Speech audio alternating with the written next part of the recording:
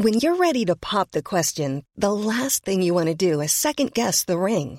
At BlueNile.com, you can design a one-of-a-kind ring with the ease and convenience of shopping online. Choose your diamond and setting. When you find the one, you'll get it delivered right to your door. Go to BlueNile.com and use promo code LISTEN to get $50 off your purchase of $500 or more. That's code LISTEN at BlueNile.com for $50 off your purchase. BlueNile.com, code LISTEN. Everyone knows therapy is great for solving problems, but getting therapy has its own problems too, like finding the right therapist, fitting into their schedule, and of course, the cost. Well, BetterHelp can solve those problems. It's totally online and built around your schedule. It's surprisingly affordable too. Connect with a credentialed therapist by phone, video, or online chat, all from the comfort of your home. Visit BetterHelp.com to learn more and save 10% on your first month. That's BetterHelp, H-E-L-P. Soul Killer's what we need, and Makoshi's how we grab it.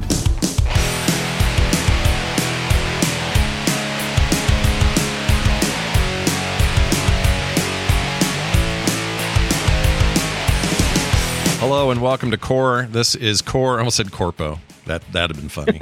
I really did. My brain hung up on Core and I almost said Corpo. But we were just talking about Corpo stuff, and we'll get to why here soon because there's big stuff coming up for all you cyberpunk fans. This is an episode of Core, and it is September 21st, 2023. I'm Scott with Bo Schwartz and John Jagger. And today, lots of stuff in the world of video games. We'll get to it all, but I would like to share a sad tale that happened just today. No. Just today.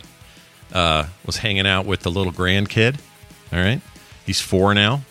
And he's starting to really get into Pokemon and Mario and kind of the Nintendo pantheon of characters. So I went out and got him. They have these mystery grab bags where you buy one, you're not sure which one you're going to get. It's pretty common with lots of things. But it's in a bag that's just nondescript, except you know that in there is one of like 7 different Kirby's. All right. Yeah. So one of them he's going like, ah! Another one his mouth's open, one's closed. The other one he's wearing something. So one was just asleep with a little hat on or whatever. And I know he loves Kirby, so I thought I'm going to get that. And then when I see him today, I'm going to give him this little gift, and it'll be this cool moment of like, yeah, he gives me cool gifts, right? So I'm making points and all that. And trying to raise him on, some cool video game concept. So I go grab one, $7 for this thing, $6.50, something like that. Yeah. And I get it back, and I show it to him, and he says, no way, oh, cool. And he goes to open it. And the first thing that hits me, I was a little sad, is that it is the sleeping one where Kirby's asleep. It's the most boring one in there. I kind of had hoped it was one of these more exciting ones. Fine, though. It's fine, whatever. We can deal with it. Here's the part that sucks. We go over to my sister-in-law's, and they have chickens in the backyard in a pen. And he decides he wants to go over there and mess around with the chickens, which is fine. So he's going to take carrots out there. Chickens love little bits of carrot. So he's going out there with some carrots and going to feed these chickens. Well, I thought everything was fine. I'm doing stuff inside. Later on, I go check on what's going on. And he went out there with Kirby. And this thing's made of, I'm trying to think of what to compare it to, like foam. Oh, geez. I don't even know what to compare it to. It's really easily torn up foam if you want to tear it up. It's like compression molded foam. And it makes it squishy, and that's cool. But I think a little too, it's not very resilient if you don't want to take good care of it. He thought that this would be a perfect little treat for a chicken. So he's peeling. No. He'd take off like one of his feet, little red Kirby feet, and feed it to the chicken, and then a little other piece, give it to the chicken. And so he's just picking it apart like a hunk of like an end of a bread loaf, and he's just slowly taking these pieces of Kirby and throwing it in there. And at first I was like, "Oh no, bud. Oh well, okay, big deal. It's $7. He doesn't know any better. It's all fine." I'm a little worried about the chickens, but beyond that, because they ate some of it. Beyond that, I realized this might be the perfect death for Kirby because that bastard's always eating everything else. He would without any remorse. Serves him right. Yeah, he would suck that chicken in, take the chicken's powers, and then have a chicken hat at the expense of a now dead chicken. So this is turnabout fair play business to me, and I wasn't that upset about it after that. I like that you approached the situation like Worf. Yeah. You looked at him and you were like, this is a good death. Yeah, I didn't think of that at the time, but I kind of was doing that. And he was real sad at first. He thought I was going to be mad or something. I'm like, no, it's okay. It's fine. But I tried to explain that you don't want to give all your toys to the chickens. That seems like a bad idea. At least he's sharing. It's nice. Yeah, he's being nice, I guess. You want to build on the positives there. Yeah, but I thought of John because of all his Transformer stuff, and I was thinking, how long till Alexander tries to put one in a frying pan that's already got eggs in it or something? Or I think that's it's a little dip. Oh, yeah, you're going to have to. Yeah, it's good. I don't know, man. Has he done? He probably hasn't done any of that yet, but maybe he would. It's one of those things where you have your personal toy collection and they ruin it. You're like, Yeah, he knows to stay away in general from Dad's stuff. He's weirdly pretty good at it. Although having boundaries on my things has had a weird reverse effect where it's like the stuff in here he's got a lot of respect for. Like he will not touch it. He will look at it. He'll point and ask, but he won't touch it on his own. Mm-hmm. But the other side of that, because that's wonderful, is that it told him, okay, that's the stuff that's off limits. Everything else is fair game. So he's very respectful of these things. Anything else that comes into his household, it's like, well, I'm going to play with that. It's just as much mine as it is yours. It's not Dad's. Right. So we're going to play with that. Right. Kind of sucks though, just because, we all, it's fine. It's not like we're going to hold these kids, put them in jail or timeout for the next 10 years of their life because they tore up a doll or broke a transformer or something. Yeah. But it still sucks because, we're kids and at heart, we want our stuff to last and it's fine. But technically this was his. So it wasn't like he was ruining some of mine. I just had given it to him like literally 30 minutes prior to its complete disintegration. Here you go, chat. Here's a picture of some of these. You can get these little guys, little mystery guys. Poor Kirby. Yeah, it was a real bummer. But also, those Kirby pack things are made terribly. They're really easy to tear apart. They're not great. So I guess he's supposed to be a durable character too. And he's not in this form. He's smushy and Oh, here they are. They're really, you can tear them. Maybe you can sue for false advertising then. Yeah, I don't like it. It bothered me. Also, this one where he's sleeping. You see the sleeping one I had. It looks like he has boobs. Look at that right there in the front. It does. Yeah. It kind of does. It kind of looks like he's leaning over to show you and trying to make a kissy face. A little cleavage business going on. Stripper stuff. So they've got more problems. I can't unsee it now. It's a real weird version of the Rorschach test anyway. Yeah. You don't get this one in college. Do you see a sleeping Kirby or a sexy Kirby? What if they still do that? Do you think they still do that? What's this shape? And you say, oh, it's like a butterfly all spread out or whatever. Do you think they still? I don't know. I think that was debunked, right? I think feels like it was. I heard it was. I don't know if that always stops people. Oh, that's a fair point. I just remember Venkman doing it and thinking, that's how you get girls, because I was young and stupid, right? Because remember that? He was preying on some college-age girl. With the card for psychic power. Yeah. And not cool. Shocking the guy. You know what is sad is how long it took me to realize what was going on in that scene.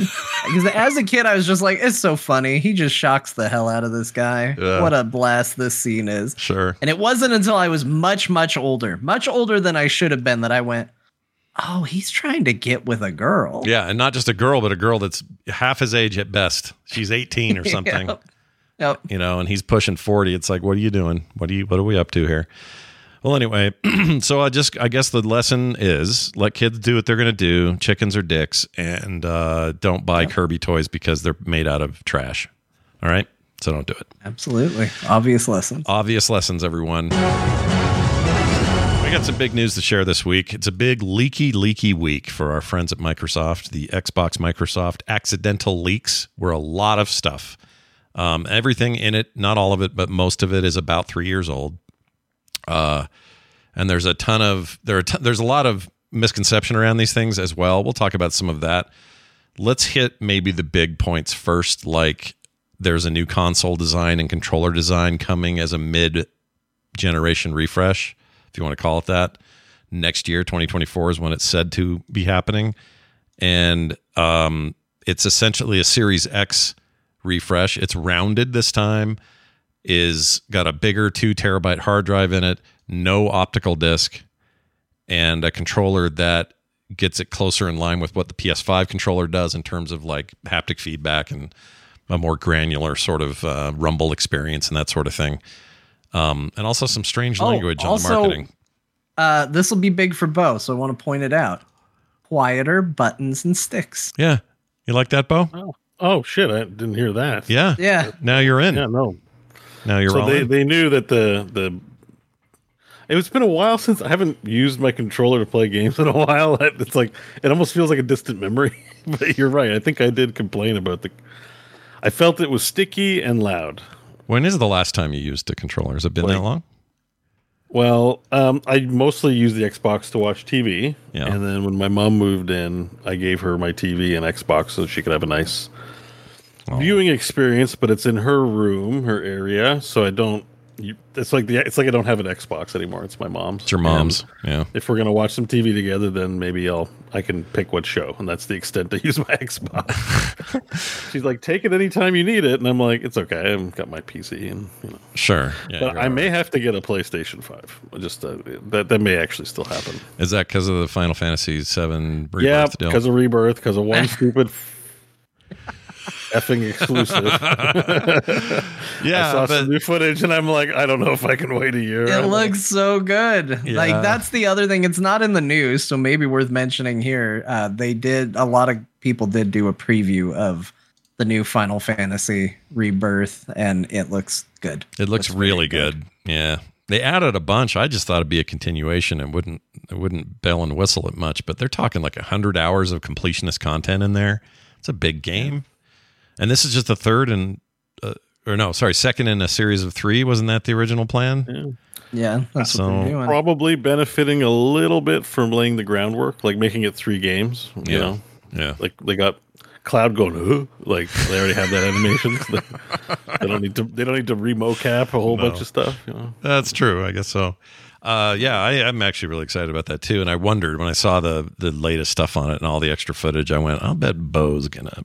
There's like crafting in it, and more than just sticking magic gems in your sword. It's like more than that. So I don't know. Looks good. Yeah, customized chocobo armor, like in depth. Segways. Oh, all my favorite games is coming up are going to have segways. Yeah, like a Dragon Infinite Wealth, segways. Yep. Final Fantasy VII Rebirth, segways. Yeah, I'm getting segways everywhere. Which I thought is a little weird. We've never really truly embraced segways as a mode of transportation like they wanted us to. It kind of was just made fun of and was mall cops and that sort of kind of thing. And now suddenly these video games are showcasing Segway-like devices, and I'm like, okay, did the video game world not get the memo that those were dumb? I guess not. I think the newer generations embrace it because it's not Segways, but my mom even owns one, and she used it today. Is the electric scooters.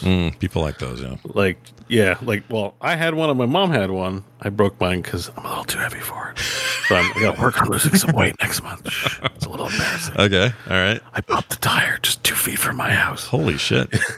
Yeah, no, and I was like, God, I knew I was a little over the kilo limit. And I was like, gosh, dang it. Nothing makes you feel fatter than breaking your damn electric scooter 2 feet from your house. It seems like it should carry more than. I mean, you're not that big of a guy. You're just, Yeah, I'm heavy enough. It's time to lose some poundage here, and yeah. Well, I'm doing. I carry it well. I think I get that reaction all the time, so I know whatever that means. Whether it's just my bones are actually heavy or something, I don't know. But, maybe you got big, thick, dense femurs or something. Like not maybe my balls are really heavy. Your balls. It's just, definitely your giant heavy balls. Yeah, I gotta lose 10 pounds all in the balls. If I don't get these balls down, you gotta take steroids. They'll shrink right up. You'll be fine. Yeah, I'm gonna go to my doctor's. Like, can you shave some circumference off these? Please? Yeah, no kidding. Why did I make it weird, anyways? But yeah, that game looks great. But scooters are great, and Segways are great. Final Fantasy VII's great. Like a Dragon's great. The Xbox controller could use some improvement. Yeah. All these things are true. I really like my Xbox controllers, but I agree with they're great. I don't really have a harsh criticism. It's just the difference. They're just durable as hell is why I like them. I have a favorite toy. It's right here. Yep. This is my go-to lovely controller. For those at home, a new one not long ago. I really like the color of it. Look at that. Yeah. Look at that one right there. That's great. Mine are all in the other room. This controller is like a baseball mitt, right? Like the reason I like it, it's worn in, it's crooked in all the ways I understand. In all the ways you understand. You know what I mean? Like a good politician, it's crooked in all the ways I understand. Yeah, you went to politician. I kind of was thinking of making a penis joke, but yeah. Because as much as I like my PS5 controllers, and I do, I think they're really incredible tech in these things. They feel flimsy compared to the work truck that is a Xbox controller. I'm a huge fan of the PlayStation 5 controller. In general, right. I think the technology in it is incredible. I think you play the what's the game? Astro's Playlab, is that it? That game is an amazing showcase for that controller. And I'm like, oh, all controllers should be like this.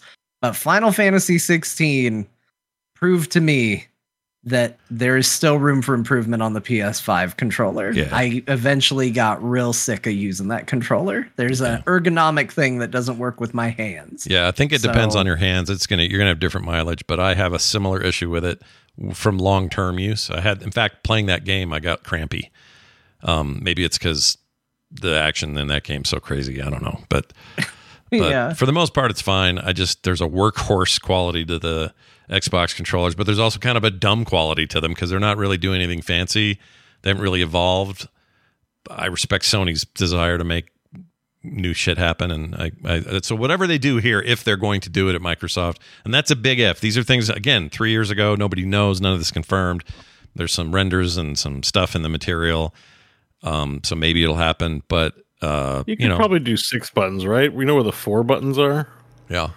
I mean, we're probably ready for 6, right? I think we're ready for 6. Not just ready for 6. I mean, Sega tried it. Sega did it. They had it. They had a 6-button controller on the Genesis. You had to buy it extra, though. Or the Sega Saturn had 6 buttons. So did the... And then they tried to do that retro Genesis with only the 3 buttons for America. And I'm like, no, thank you. That is not the controller I know. Well, the good news... But here's the good news, John. I bought that one. I have it. It has just the 3, but all the games included in that first run were 3-button games specifically designed for. The Sega or the Genesis 2 Mega Drive 2 thing that came out this year is a whole nother slew of games, and that one is the 6-button controller plus the newer looking Genesis design, the one they shrunk it up. So you could get that one instead, and you'd have all your buttons that you want. I think what people need to do, everybody who wants to make a game system needs to go out and look up the Sega CDX and make another console like it, because it's the greatest video game console that was ever made. I love the random happenstance that is John and Scott had a CDX. And why did we both get that not thing? Many people did, but... Oh, I loved the CDX so much. I'm so mad for selling it. What a beautiful device that was. I sold it for $250 about 6 years after I bought it because, we'd moved on to new consoles and stuff. Yeah. And I regret it so much. I should have kept it. I should have it now. It was just such a great relic of that time. Yeah, it'll be a great collector's piece given how unusual it was. Yeah. And they're not cheap on eBay. It made going over to your friend that had like the old school Genesis and the CD adapter plugged in, and you're like, this looks like you bought a janky transformer. Yeah. It looks stupid as hell. And they're like, look, I'm going to put the 32X in it. And I'm like, this is ugly. It's not good. What an awful thing this is. And then you go home and you just see, I feel like it's the video game equivalent of what car people feel when they have a really expensive, nice car. Like, I think that's how I felt about the CDX. You watch other people with their problems and you're like, these aren't my problems. I'm above this. Yeah. I was going to try to find a photo. Oh, here you go, chat. Sorry, that took so long. This is a photo of the proposed change or what may be a change. Really, it is just a cylindrical take on the current design instead of being squared off. It's still black. It's still, has that. It kind of looks like a virtual assistant. It feels like bit. I should be able to go Phil Spencer, and it goes. Oh man! Since they got rid of Cortana as a voice thing, they should totally replace that with Phil Spencer and have it be his voice. I love that idea. The paperwork that came with this is pretty stupid though, because the proposal had some lane. This is clearly not done. Because the subtitle of it says, this is Project Brooklyn, by the way. It was supposedly called Xbox Series X refresh. And then below it, the most powerful Xbox ever, now adorably all digital, it says.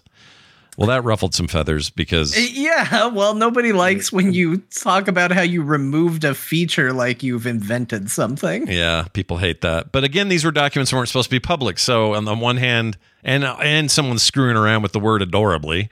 Oh, yeah. That's got to go through rounds of revisions. Somebody probably catch that, I would hope. Oh, I would assume so. I mean, of course they would. And again, this stuff was never meant for public consumption. So, content from being shilled again. Xbox would never do anything wrong. Is that where they think we're shilling?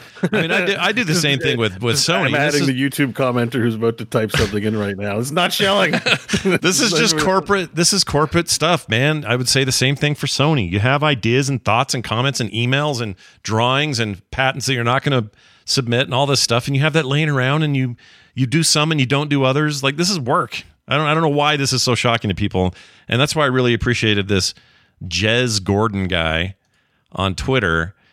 He went through all of this and debunked a few things. So let's talk about the next one. There was talk back then that Phil Spencer in particular, but Xbox in general, wanted to buy Nintendo.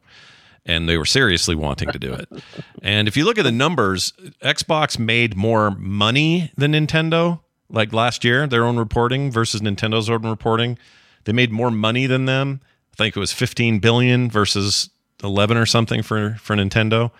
That doesn't say anything about number of units sold or any of that. We're just talking about raw revenue. A big part of that's Game Pass. Like, that's a whole other conversation. But the point is, you could see why Phil Spencer, lifelong gamer, who might get a little hay up his bum and go, you know what we ought to do? Let's go for Nintendo. Well, they didn't, and they won't. But the way this guy puts it was, Phil musing on Nintendo was aspirational corpo speak, gently explaining why it was a bad idea without alienating the commenter. I mean, I don't know. I think people are making a lot of hay about that for no good reason. First of all, them bouncing around the idea, I think, is a normal thing for companies to do.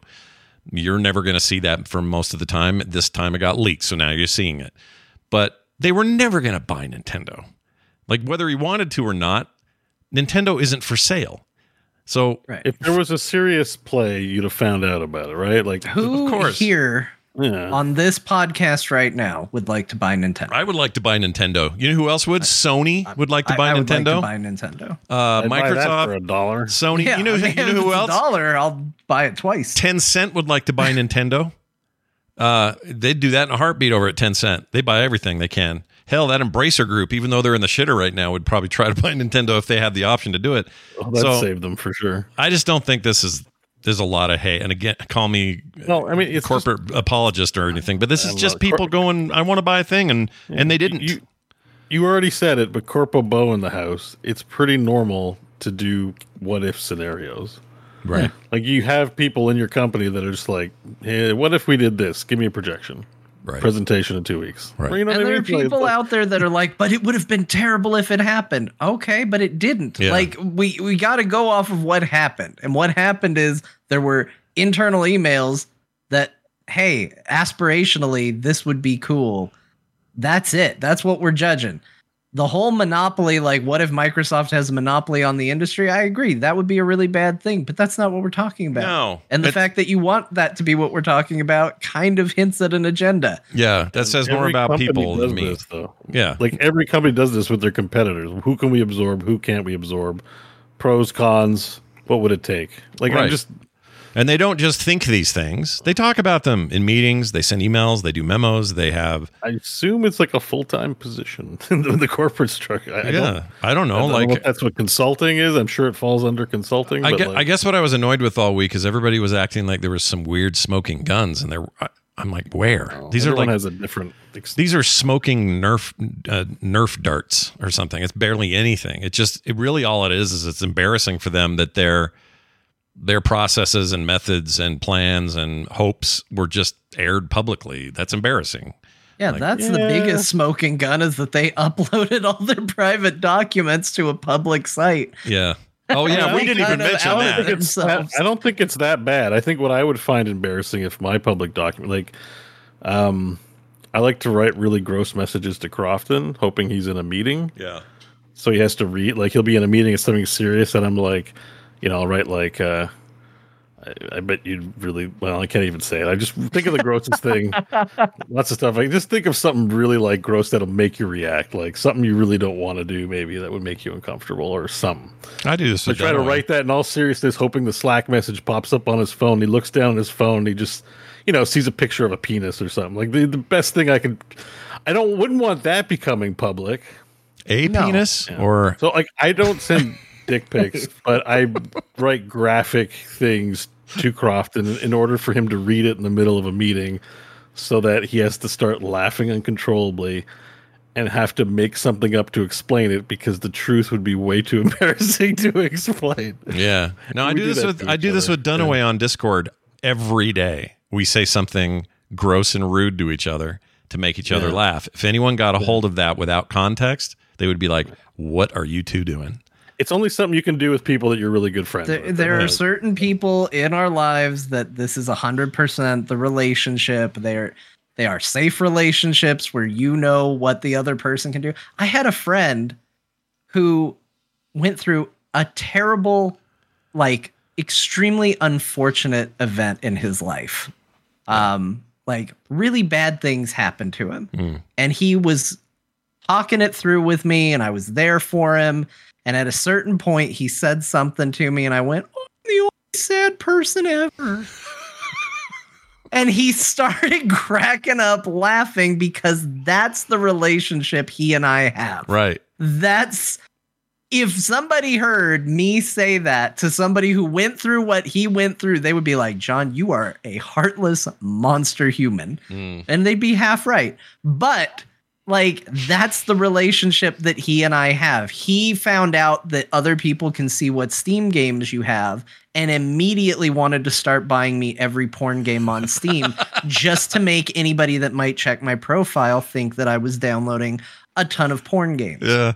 That is the nature of this relationship that I've had since the 3rd grade. That's a real friendship. Like, that's how it is. That's how it goes. Yeah. So, again, I think the big news out of this is that Microsoft uploaded their own documents to a public website. I think that one's bad. And then I also think, and this isn't even necessarily related to the documents, although it has had its side of it, Microsoft not really expecting much of a performance out of Baldur's Gate 3. Well, the good news is on that front also mud on the face a little bit. It is for sure. Them essentially acknowledging, them just thinking, oh, whatever, that's a CRPG. Nobody plays those anymore. This can be a small hit or whatever on PCs, and it ended up being so much more than that.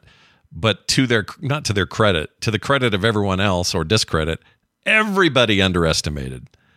Larian themselves, the lead of Baldur's Gate 3 said, quote, "To be fair, everyone did," unquote. Yeah, everyone underestimated that game, so I don't blame him for that. I do. Oh, there's one thing people are freaking out about that this Jez guy talked about. Here it is right here. Calling Baldur's Gate 3 second run. A lot of people leaped on that, thinking that was their term for like second hand, rate. Not good, second rate, that sort of thing. It refers to, it's a term internally that people use in the industry. It refers to the fact that it's not launching on Xbox first. It will be entering its second run when it hits Xbox. Some people, even journalists, took this to mean second rate for some reason. That's annoying. Second. Yeah, and that annoyed me because I was just like, come on, guys. Just like I know we love controversy. We love it when, I don't know, any of these things happen. We love it when Nintendo F's up. We love it when Sony screws up. We love it when Microsoft flips. But this is a lot of hay out of, and I'm not saying it's not worth talking about. Here it is, but I think a part of the conversation should be just how much hay we tried to make out of a, what's the phrase? Hay out of a molehill? No, that's what it. No, well, it's a mountain out of a molehill. Mountain out of a mountain out of a molehill. What's the hay one? Always coming around here making mountain hay out of mountains.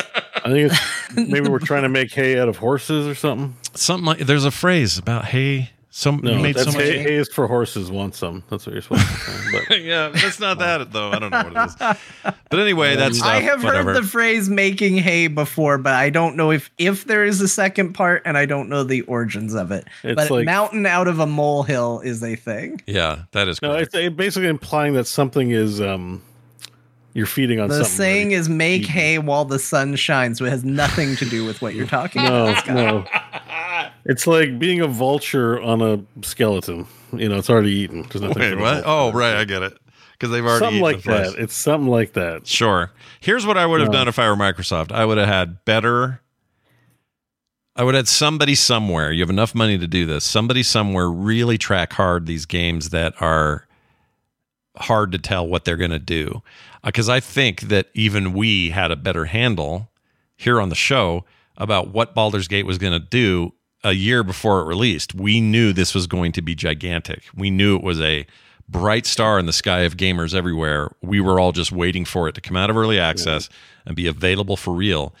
I can't imagine somebody at Microsoft or anywhere couldn't have been smarter about seeing that trajectory and not tried to harness some of the good from it, or at the very least be on board with working with them early to get the console version done for their console instead of them, just letting them go off and do this Sony timed exclusive. I saw Sven comment, I would like to speak with that analyst. It's hard to know if he misinterpreted that news as well. Yeah. But probably they dragged their hands. Yeah. Like, I don't know what the behind the scenes story could be. Xbox failed to pay attention to them. One of the other developers, because I followed a bunch of them because of the game, was like, we had this problem with DOS too. And I'm like, Divinity Original Sin 2 was clearly incredible. Everyone should have been knocking at your door. I still think Xbox probably dropped the ball. Not treating them with the same priority level as CD Projekt Red for I do think that the 3. Quote, I do think the quote that everybody did is accurate, because while I certainly expected it to be big, I don't think I expected it to be this big. I didn't expect it to break free of its niche. I expected it to be a damn near perfect game for what it was. I didn't expect to suddenly have people that seemed uninterested in this type of game talking about it. I think it was the bear sex. I think it's bear sex, always bear sex. Yeah.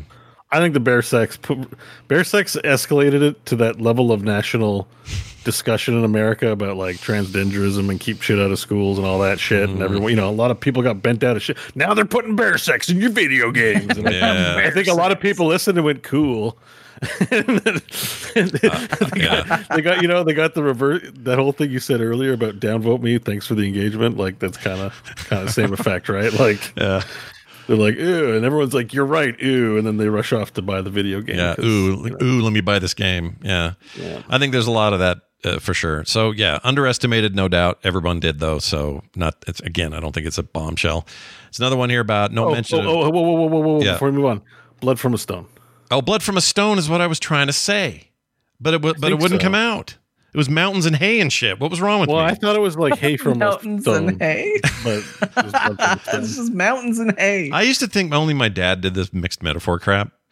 I do it all the time. And I used to make fun of him. He would say, he literally said this as straight face as you could be once. He says, look, you know the old saying, if you get up early in the morning, you're lots more wise or something. Like, you just had it all wrong. Or early bird gets the worm, Dad. Yeah, and I'd go, Dad, it's this, and he'd get mad and tell me to knock it off because I was being picky or I was being semantic or whatever. Now I do it all the time. I owe him an apology. Sorry, that's Dad. The curse of age. The young people come along and like, excuse me, it's like this, and you're like, whatever, dude. Yeah, like, get away from me. I got the syllabic intonation correct. Like, leave me alone. Yeah. Oh, I love the term syllabic. Anyway, they also no mention. People keep bringing this up. There was no mention of Halo in the leaks, and took that to mean that Halo was doomed or dead or done, or we're never talking about Halo again. There's no mention in the leaks because this is nothing. None of these leaks had anything to do with Xbox Game Studios and those games. This was 100% Bethesda side stuff, all of it.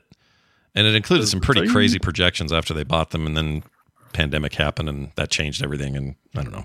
There's a whole lot. Apparently we're getting an Oblivion remaster is the rumor. Yeah. Which, I mean, Fallout 3 remaster, John? You like that game? That I'm excited about. Fallout 3 was a mighty fine game. Hopefully they can be a little less snarky on their remade ending. This is the Oblivion thing is a gaming journalism juggernaut, though, because we got game devs versus mods, because there's Sky Oblivion, which is Oblivion entirely remade in Skyrim as a mod coming out. That's right.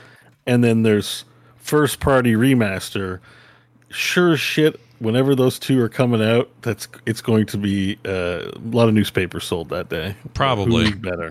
yeah. People can recall, especially about Bethesda. They can also recall that, hey, remember this was the game that brought microtransactions to video games, the $3.99 horse armor, and they can bring that up again. And it would be really funny if they made a complete remake of the game, and the only DLC / buyable thing in the game was another set of horse armor. I would love that. Oh my god, that would be hilarious. Actually, would love it. Hilarious, but also there's going to be people wanting they're double dipping $3.99. Like it's like only now it's $10 for horse armor. Yeah. Like wait, how much was it the first time? It might have been $10 the first time. No, it was only. I want to say it was only like $3. It was like $3 or $4. $5. Was it? Was it $3? We can probably find out. I don't remember. How much was horse armor when it first came out? I remember thinking it was ridiculous. Oblivion. It was insanely priced at the time. Now probably acceptable by today's standards. Oh, it's even less. $2.50.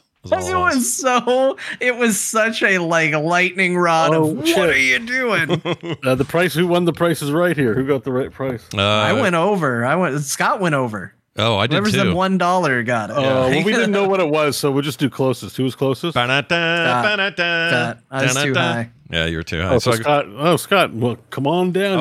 I do think that $10 would be the equivalent. Actually, hold on. What would be the price for horse armor today? That would set people off at the same degree that it pissed people off back then. Okay, so 2008 versus 2023. But I don't think. Here's the problem. I think we've been so. There's a U.S. inflation by video game companies. Yeah, what year? I don't think you can go off regular inflation. Oh wait, then hang on. What year was this out? 2008. 2008 for how much? $2.50. Yep. Okay, I found a website, usinflationcalculator.com. Hopefully, there's no malware. If in 2008. Enter year. I purchased an item for $2.50. Then in 2023, the same item would cost $31. No. Oh my gosh! Hold on. Maybe you can't just go off of that. Hold on. That is not correct. The one I'm looking at saying. Excuse me. This is a Coin News Media Group company. Well, mine's saying $3.57 in 2023. No, that's no way. That's what it says. How much was it talking about? Was like $1? Yeah, but rent prices that's not normalized inflation. I think Bo's was too high. I think yours was too low. Although I will say this. Hang on, no, I think I made a mistake. Sorry, $3.57, 42%. Okay, so same as what I said. So we both got it. John, we say $3.57. I think I accidentally typed 3,000% in one of the fields. No, you put too much. You didn't put the right dot in it. You probably said $30, or no, you probably said, I don't know what you said. I know I messed up. You could type. There's a default field that has 3,000% in it. I don't know why that's the case. Oh, yeah. Okay, so that's what it would increase by the metrics. But the question was, what would be the cost to cause the same level of outrage? 10 now. 10, 15. I don't think people would get outraged for 10. I think people would find it cute. How about 15? Will you take 15? I think they get outraged. I think Blizzard, where they charge like $20 for a head or something, like sorry, helmet. What is? I was thinking about what went in the helmet. But I think when that's what they charge for that, I think horse armor at 15, nobody bats an eye. I actually think $31, what Bo said initially. That's closer to that would cause some genuine outrage level. Okay. But that's Overwatch. Overwatch skins cost $30. Yeah, that's what he's saying. For 3 pieces of horse armor, $31. Yes, that would cause the same. That would cause some consternation. I think that's fair. And you're right. They already do that. But I like the idea of paying $20 for a head. You know, that's what I want. For head. I got it. Or for a head. Never mind. Forget it. No, a head. I know I said the A quiet, and you might think I was talking about something else. Yeah, forget all that now. A head. McDonald. Jeez. A head. A head indeed. There's also some stuff about them working on a handheld. Not much there. So you can only speculate on what that might be, and it's probably more like a Game Pass type device, a lot like what Sony's doing with the Portal, I would think. But anyway, it's a fascinating bunch of leaks that are mostly hyperbole, in my opinion. But I think there was mostly one other thing I heard. Microsoft seems dumb for uploading it. Like, why would you do that? That's why it's not a hack. It's a leak. And I wouldn't even call it a leak. It's a mistake. I did see someone in chat and they've typed it like 4 times. So to avoid them having to type it a 5th, I did see someone say that the courts today admitted it was an issue on their end. That is not what I had heard, which is why we keep saying it's on Microsoft. But if that has changed, we don't know it yet, but you in the future do, and congratulations. What do they do when it's the court's fault? Nothing. Still the same problem, right? I mean, we just have to blame the courts. Yeah. Bring them down, Microsoft. Crush the judicial system of America. Xbox might have a litigation that they can do because of potentially harmful stuff getting in the hands of the public. Yeah. But I see, and that's where I stick with my point that there's not that much that's harmful here. So I don't even know if they'd have. Well, that's the lawyer's job to invent, I guess, for them. You know what I mean? They do that. They definitely do that. But there was one other thing I did see, and I don't know how, again, just like the rest of the stuff in there, how much this is a victim of just hyperbole. Yeah. But there was a projection for sales, and Phil was asked about it, and Phil said and they looked like very positive projections about Game Pass, and he said if Game Pass did that, we'd probably close up Xbox in 2030. But then he was clarifying, like, it'd probably be like in 2027. I realize I'm telling this in a very bad way because it's been a few days since I've seen it. But just that there was discussions internally about potentially shuttering the Xbox program completely if Game Pass sales didn't meet certain metrics, which I found interesting because it sounds like they're all in on the Game Pass bet. Yeah. And the projection, reminiscent of conversations we had about ABK and Square Enix, you might hear, oh yeah, 20 million in Game Pass sales. That sounds great. And the Microsoft Corporation's like failure, 20 million's a failure, so. No confirmation where they're actually at, but they were asked about. I think it's pertinent because they're trying to show that Xbox isn't dominant. So if they have things that show how fragile they are, that works in their favor. Like, yeah, you can buy ABK. You're struggling. We get it. Phil Spencer said in a tweet or an X post. Tweet. Yeah, it's just a tweet. I'm calling it a tweet. You don't have to call it X. I'm going to call it tweet. That's Nobody's going to come after you and be like, Scott. I don't know. Drones, man. Elon Musk changed the name, Scott. Drones. I mean, if Musk was really the true narcissist that, if you just leaned into it, he wouldn't call it X. He'd call it Musk.com, and you're sending out a Musk. Ugh. Yeah. Oh my God. I'm going to re-Musk this content. I musked them. They didn't get back to me, but I did musk them. Yeah, Musker, they'd have to call it. And you'd send a Musk. Well, anyway, here's what he says, Phil Spencer. On the 19th, he posted Xbox P3, by the way, is his username if you want to follow him. We've seen the conversation around old emails and documents. It's hard to see our team's work shared in this way because so much has changed and there's so much to be excited about right now and in the future. We will share the real plans when we're ready. And that's it. That's perfectly said. What else are you going to say?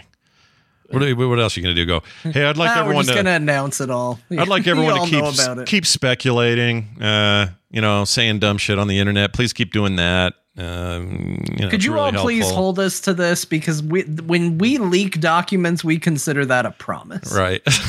We really are committed. Well, there's one promise I want them to keep is this Doom Year Zero. I want another Doom game. Yeah. Oh, yeah. Yes, dude. In fact, today is going to be a good day to talk about that because I actually played some Doom. We'll talk about it. Mm-hmm. But I love this. One of these comments is just, to me, illustrative of just where our gamer community discourse is on social media. This guy named Morgan on this post says, I would like to emphasize that it's highly unlikely for Xbox to discontinue the support for physical discs in the middle of a current generation, considering they have already sold millions of Xbox Series X consoles that rely on physical media. Well, that's bullshit. This guy wrote, the guy behind him or below him is right. He says, rely is a very strong word. I've had a Series X since launch and I don't own a single disc. Guess who else is like that? Me. I have a ton of games on there. I don't have a single disc. I'm worried the disc drive won't work because there's probably dust in it because I don't use it. I don't do 4K Blu-ray. I don't do any of that shit. Also, here's a crazy thought. If you use a disc for everything, don't buy the all digital version of the thing you already own. Well, exactly. Like this refresh, if you wanted it, is mostly about disk space and a couple of spec jumps, but nothing major. And so, you own it. You can install it on your X, upload it to your account, and download it on your refresh, right? Sure. But the main point is physical discs are on their way out, whether people want to acknowledge this or not. I bought the PlayStation 5. I bought because I saved money to get the one without the disc. I don't need it. I haven't once said, "Oh, I wish I had that disc now." Not once have I said that. Now, I'm not. I'm one person. See which one my parents got. They probably got one with a disc because they're old. Yeah, they probably don't know. They were like, "Well, we got these DVDs. We got to play them somewhere." Let me see. I just got to lean a little to the left. I'll find out. It looks like you're farting. It has it sounded like it too because my chair squeaks. Yeah. It has a disc drive in it. Ah, okay. See, your parents, they're like, we can't just throw this giant library of discs away that we've already bought. And I know there are tons of people still loving their physical media. Go for it. Live it up while you can. Because like, I don't know, a million formats before it, this is a limited time. We're not doing this forever. Physical media is on its way out, whether you like it or not. Go look at the sales figures, all that stuff. Vinyl overtook CD sales this year. That's a true thing. I don't have it right in front of me, but I had to do this for DTNS. The amount of vinyl records, which is definitely a boutique kind of idea now anyway, right? Mm-hmm. We're in a mostly digital world with music as it is. A hipster bourgeoisie thing. Exactly. Disposable income, make some vinyls. And it overtook CDs of all things. So, and I know people love this. My daughter she loves cassette tapes. She went to a place and found like a whole stack of like 70s and 80s music in cassette form. Was so stoked. She has my old Walkman Sportsman yellow thing that she listens to them on. And she loves it. She's all into it. And But she's not even going to. Mechanics. You need to have a window so you see the tape doing tape business. Yeah, it makes it a little more magical that there's like this engine going to produce the music. She's fascinated in the way that we might have been as kids when our grandpa rolled out the Super 8 or my dad showed slides in a slide projector or whatever. Like, it's okay to acknowledge that things are on their way out and not put the blame at the base of anybody, Sony, anyone else. This is the way we're headed. Like it or not, we're headed that way. All right. So, and Omega 9 makes a good point, although it sounds argumentative with a point I don't think we were making. Is like for a lot of people, used games and the used game market is an important one to them with how they afford games. And that is almost a 100% disc-based system because there's no such thing as a pre-owned digital game at the moment. Right. And that's fine, but it doesn't really go against with what I said, which was if you need the disc, they make that console. It exists. And if you are already bought in, you have it. Don't buy a digital upgrade. Yeah. Now, is it unfortunate for those people if eventually console makers altogether decide to abandon putting discs in them? Sure. But it's kind of the trend, regardless of how, regardless of anything else, it's kind of the direction we're going in.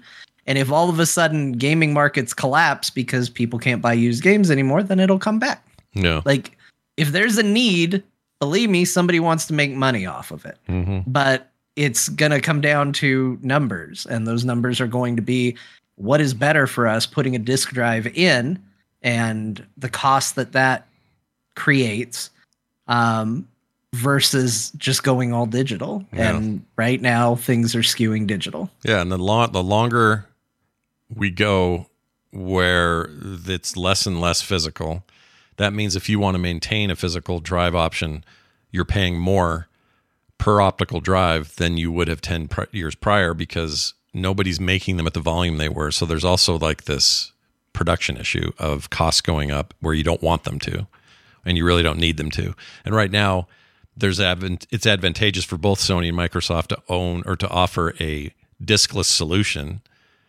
and a disk solution because we're not there yet, but we're getting there really quick. And I'm just not willing to take a document that was never meant for public consumption and assume it was law, because it for all I know, they're not even going to do this refresh. I don't think Sony's doing one either. I think they're both avoiding it this time. I don't know. I thought I've heard rumors that both were doing it. Well, I know Sony's got a slim They're just some leaked pictures of a Slim, but that's different. That's more like the refresh last time. They've always done Slim stuff, but the refresh last time was an actual bump in like these now do 4K or they do higher frame rate or the Pro and the Xbox One X, whatever the hell that was. What they call it, Xbox One X. So stupid. That's so what stupid. It was. Yep. So stupid. But anyway, those two things happened, and I don't think they happened I don't think they did much to boost anybody's anything. I think they were kind of considered not a loss, but just like a wash. So I could be wrong, and I'll happily admit it if it happens, but I don't think either place, especially based on conversations and documents that were created 3 years ago, I don't think this proves that either company is going to do it. They, of course, have had the ideas. This is what you do at a company. You're constantly building out stuff. I would love to see secret encrypted hard drives at places like Apple and Google and a million other places. All the shit they never brought to market, almost did, barely did, just talked about. Like, it's a lot. That's what companies do. They're not all just sitting around going, all right, here's the thing. Now all we do is do the thing. Here's the next. It doesn't work like that. You all work at jobs, It's not as simple as that. It's fascinating, and I did love it. I loved getting to see it. I loved looking at it. I loved everything about this. But I think seeing the discourse and the discussion around it proves why this stuff is usually kept secret. Yeah. This proves like you said, I really wish I could see this for all companies. It'd be wonderful. But maybe based upon the reaction, there's a reason why they keep all this stuff secret. Yeah, I think that is absolutely true. By the way, if you're wondering what $10 would be worth today in 2008, $10 versus today, $14.26 in standard metrics. So there you go.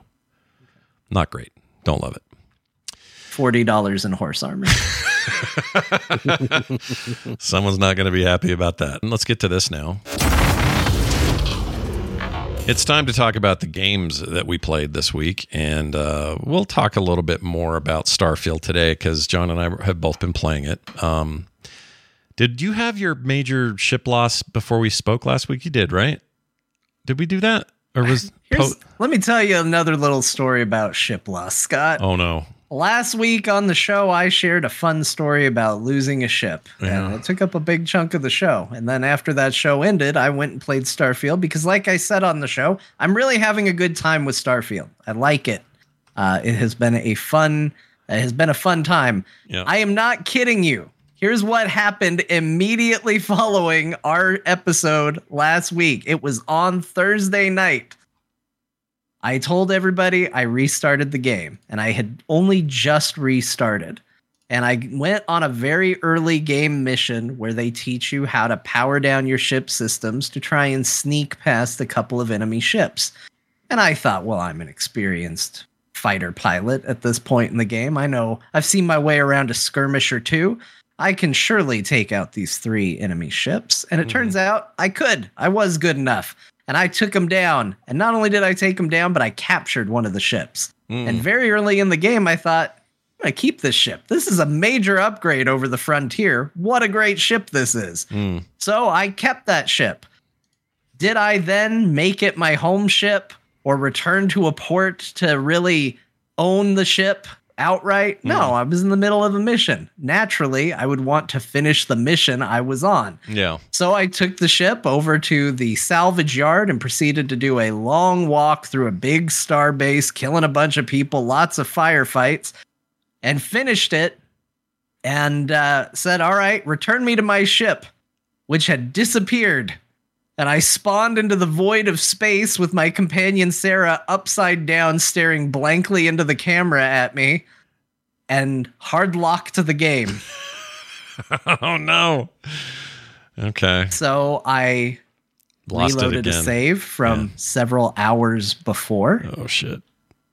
I could not, for some reason, beat the ship this time. I lost that fight every time.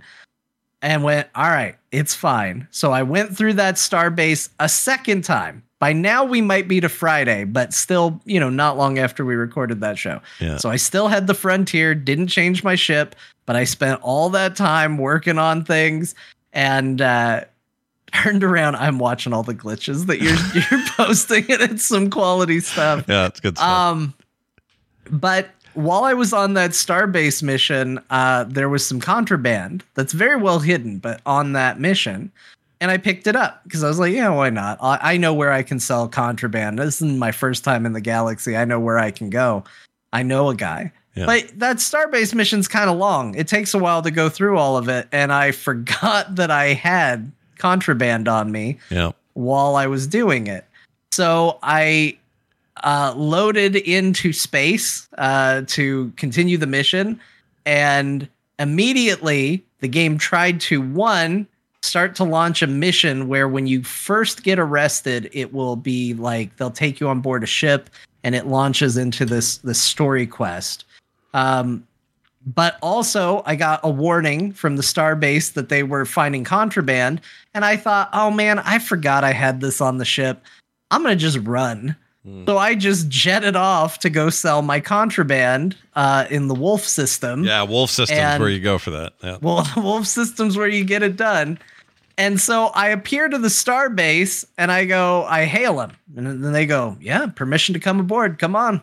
So I dock. I go walking into the ship. All of a sudden, Sarah looks at me and she goes, I am not going to help you murder these people. And I went, what? And everybody on the ship started shooting me. I got shot to death. In the den station or whatever it's called? In the den. Yeah. I was like, what happened? Yeah. So I tried reloading saves, and I was now kill on sight literally everywhere I went in the galaxy. Oh, no. And I was like, what do I do? So I got on the internet. I was like, internet, I'm wanted by everybody. Where do I go? And they're like, hey, it's fine.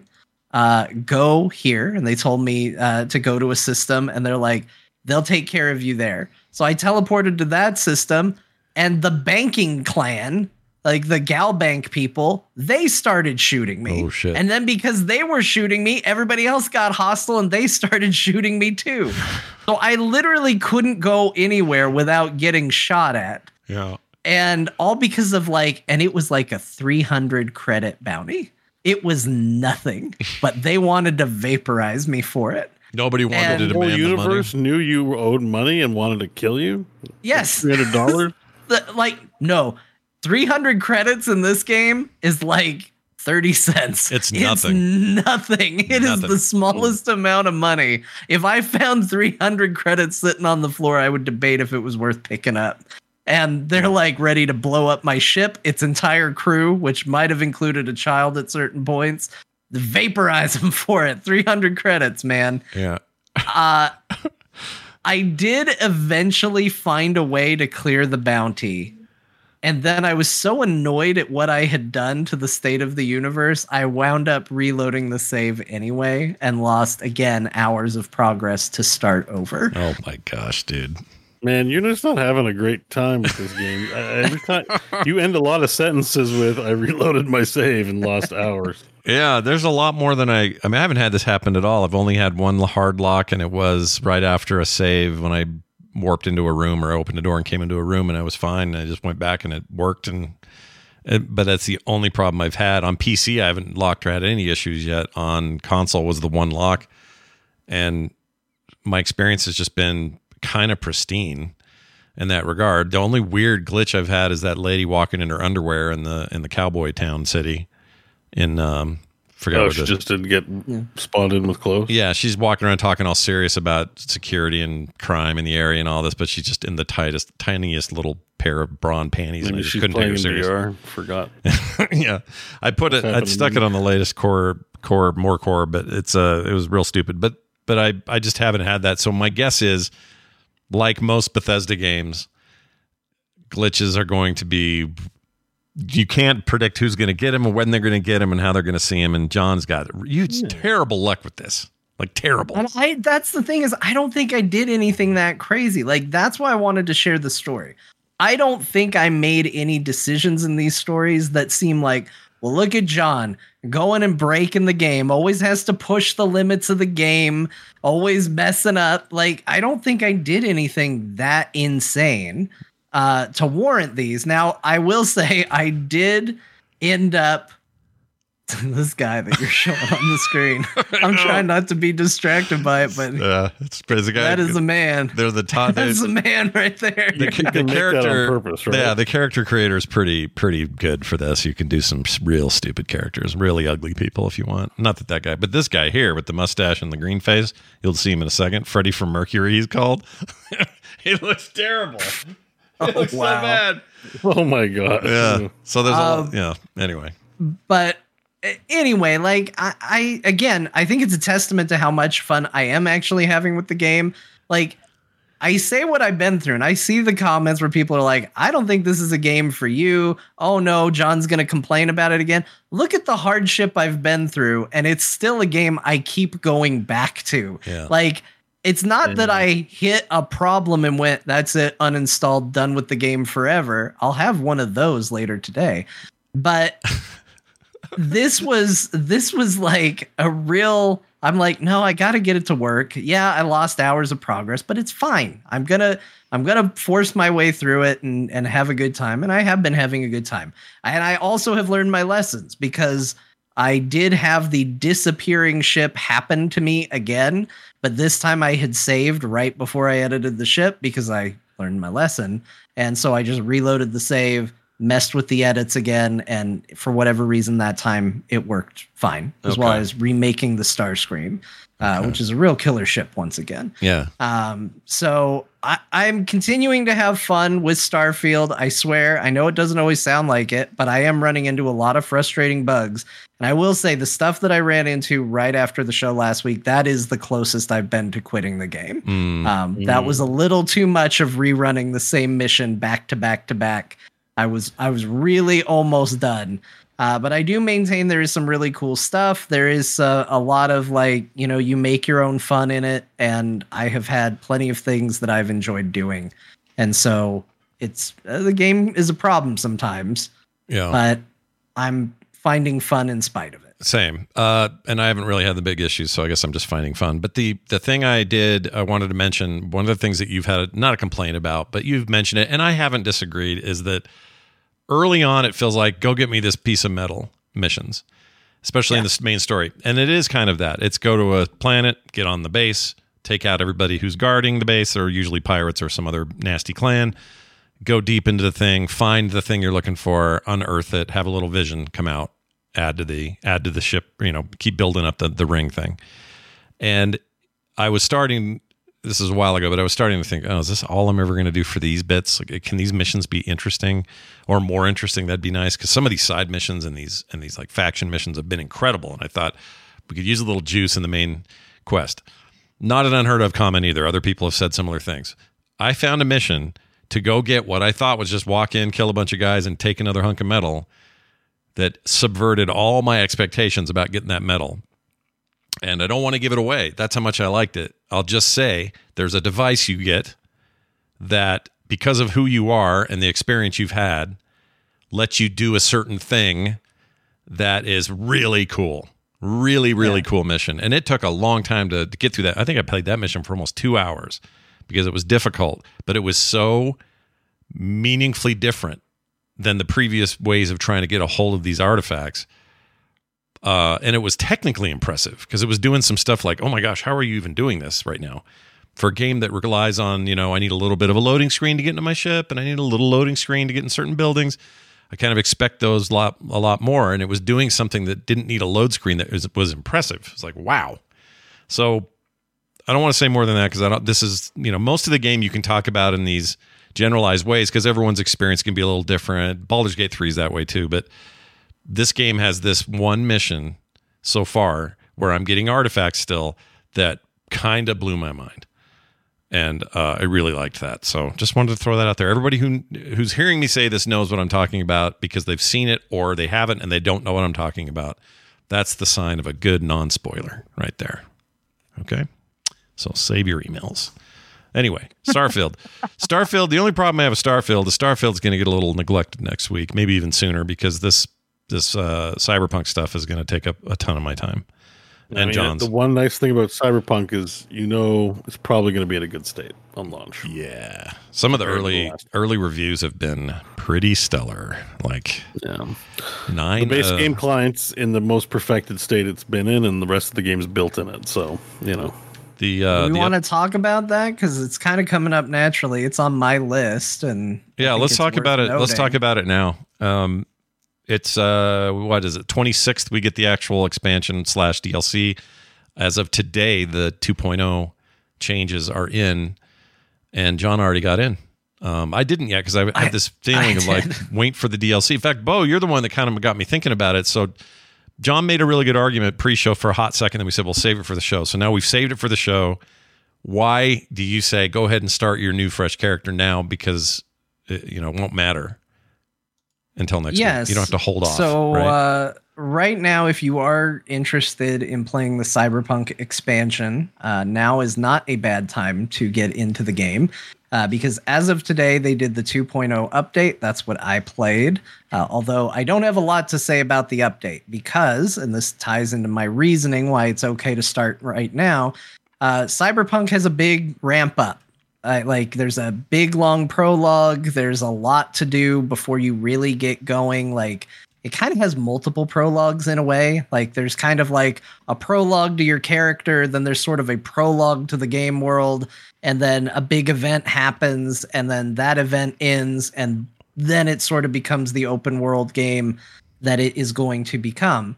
And so this new expansion that's coming out next week is a story that fits within the campaign of the original Cyberpunk 2077. It doesn't happen after it. It doesn't happen before it. Like, it is going to be mixed in with the campaign. So for a lot of people, that's a good sign of, well, I would like to start over. Let's see the whole experience. And you're going to need to get through a lot of that prologue stuff anyway. So with the 2.0 update being in the game now, I think now is a fine time to start playing, which is what I decided to do. It's also the reason why I don't have a lot to say about the 2.0 update, because I haven't gotten to talent trees and a lot of the changes that they've made. I'm still very much on the prologue. And I'll be honest, I had an hour, 2 hours to play, and most of it was spent in character creation. Of course. I couldn't get past that. I'd done it before, and I still couldn't. It still took me like 2 hours to get through character creation. That's for me. That's my problem. Those are my hang-ups. But I will say this. It was running good when I played through it last. I don't remember when that was that I played through Cyberpunk. It was what led to my Fortnite obsession for a while. But whenever that was, the game was running well. Yeah. It feels like it is running and looking better now. I don't know if that is just me forgetting how that game looked and ran. I don't know if I'm comparing it to Starfield. I don't know what it is, but I got in that game and was like, oh my gosh, this game looks so good, and is running really smooth. So whatever they've done in the days since, it's looking and feeling great so far. I can't wait to play more. I'm really excited for the expansion.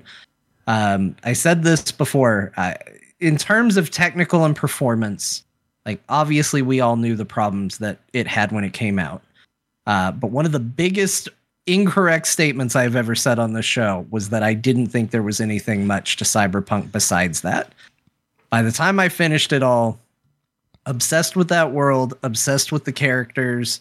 I thought Keanu Reeves was kind of just a dick. And I was sure that there was going to be a change to his character. I didn't know I was going to care so much about the characters because, again, you get into that edgy, I don't want to call it Borderlands humor, but adjacent to that, the Grand Theft Auto style parody and stuff like that. It's very easy to go, oh, this is edgelord nonsense. There's not going to be any emotion here.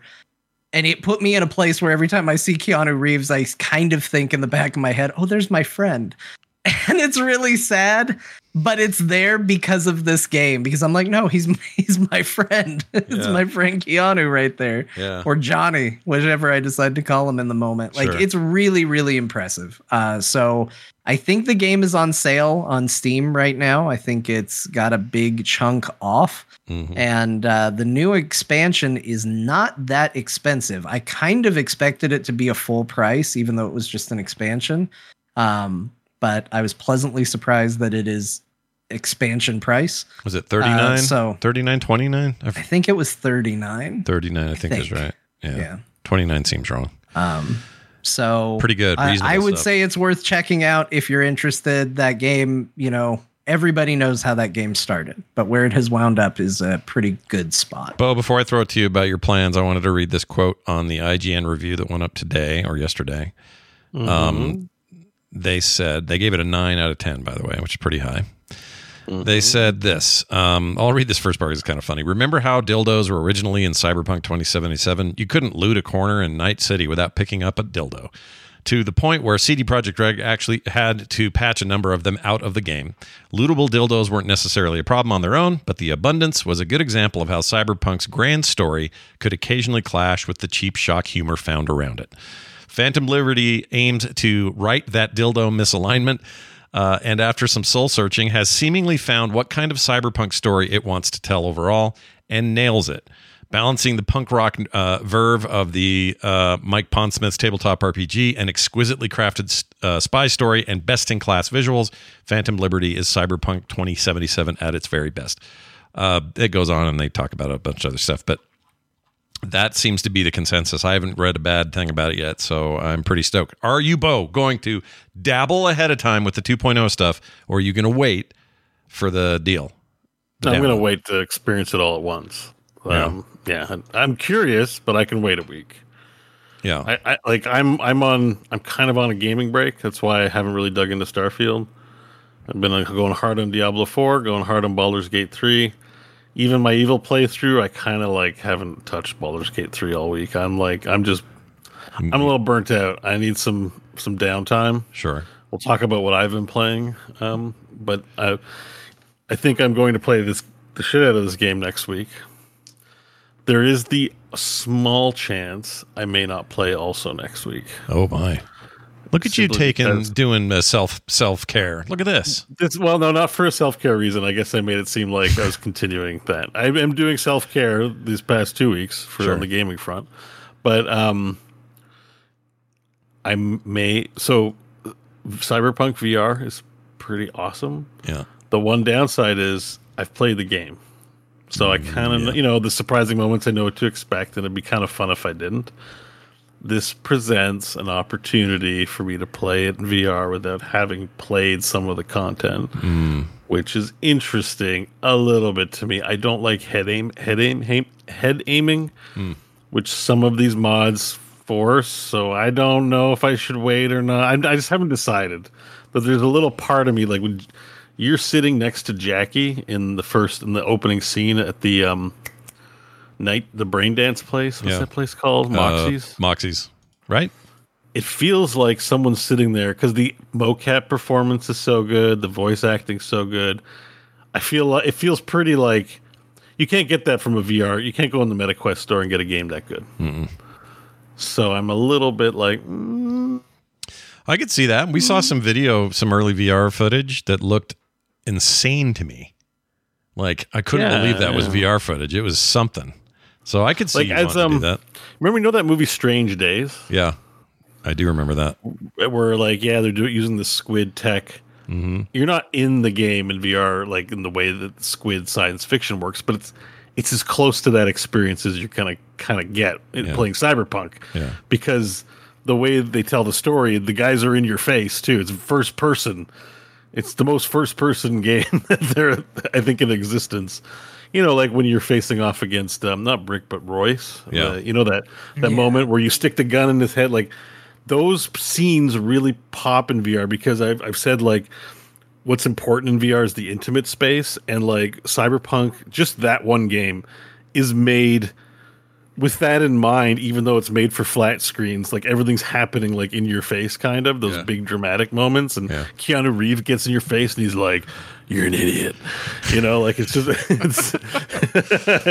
it's very visceral. So there's a part of me that's like, I might wait for a mod. I might wait for a mod if I possibly can. Maybe. Well, here's the thing. I thought you were waiting because so John, my understanding is if you play it now and then the stuff drops next week, it'll be seamless because they're just adding it to the world. It's not even level dependent. You just can go off to the new zones and the new areas or the new NPCs and start talking and start doing shit. It might require progress to a certain point within the campaign. Like, I mean, there are certain things that it ties into narratively. There is a big story hook in the game that doesn't even become apparent until Keanu Reeves shows up. Yeah. And this story is supposed to tie in part to that story. So my guess would be narratively that story has to have progressed at least a certain bit before you can start this because it's tied to it. But it is a decent way into the game. So unless you are going to be mainlining this game for a week and really push hard, I think you should be okay. But if you do want to kind of have a seamless experience, I would wait until next week. But I know I'm not going to get far enough for it to be a problem in the days that I have. I know I won't get that far. Yeah. Yeah, no, I can see that. I was going to say one other thing about it. What was it? It was price confirmation, $29, less than you thought. 40 Canadian. Yeah. So sorry, Canada, you're going to pay $10 more. $30, and I did see it is on sale on Steam at least. I don't know if it is also on GOG or not, but it's on sale for I think it was $35. Yeah. I had it up, and as soon as I picked maximize the tab, it went away. So. What a great time to get the game at all, and what a great price to sell this expansion content for. I'm impressed with them. Somebody said this is the greatest redemption story in gaming, and I said I still think No Man's Sky maybe has a little bit on it in terms of overall time and expectation, maybe, but for a giant AAA failure at launch, it's pretty good what they've done here. Anyway, more on that soon. I played Doom 2016. Would you like to know why I did that? It's a great game, right? Yes, it is a fantastic game. The reason I played it is I was listening to Mick Gordon music all week or last week. For whatever reason, I was just really into his... I always am. I love listening to the tracks from that game and from Eternal and other games he's done. And I wish he would make his own music. I just think that guy could just go so far if he just made his own albums. He doesn't do that, but I wish he did. Anyway, that just gets you in the mood to play it. And so I did. Yeah, you hear it and you think, I could be killing demons at the same time. Yep. And when I fired it up, I realized, I've got like a 4-hour in playthrough that I didn't finish after my first one that I beat. So I beat the game back in the day. And then I started another run and for whatever reason just never got back to it. So I'm like, well, I could pick it up from there because I don't want to start, if I've already done that, why do it again? So I started there and man, that game, dude, it's so good. What a great freaking video game. So I played a lot of that. So not much more to say because we all know what it is, but yeah, Doom. I don't blame you. It's great. Doom it's rocks. One of my favorite. It's probably my favorite Doom game. Yeah, of all the Doom games, like I have really soft spots for the OG stuff because I was, young and stoked and couldn't believe that was even possible and, all the reasons why Doom was such a big impact, but I think if I'm just to grade it all, this is my favorite. And Bo would say Eternal. I don't remember how I felt about Eternal. I kind of want to go back now and see. I really liked it as well, but they just upped the combat puzzle into a more challenging place that I felt distracted from the overall experience, and it got a little lore heavy. Where the thing that I liked about Doom 2016 was that Doom Guy did not care about the lore. No. Like anytime lore started to happen to Doom Guy, he would break a computer or smash something or, walk away from it. He had zero interest in lore happening. And I felt that the follow-up was a little too into the lore of the universe, and so I still think it's a phenomenal game. Again, it's like, okay, well, why do you like this thing you really like more than this other thing you really like? But that's why I think 2016 for me is a little better. Yeah, I think the focus on, there's a simplicity to it that I really like. And I like the intro to that game is so good.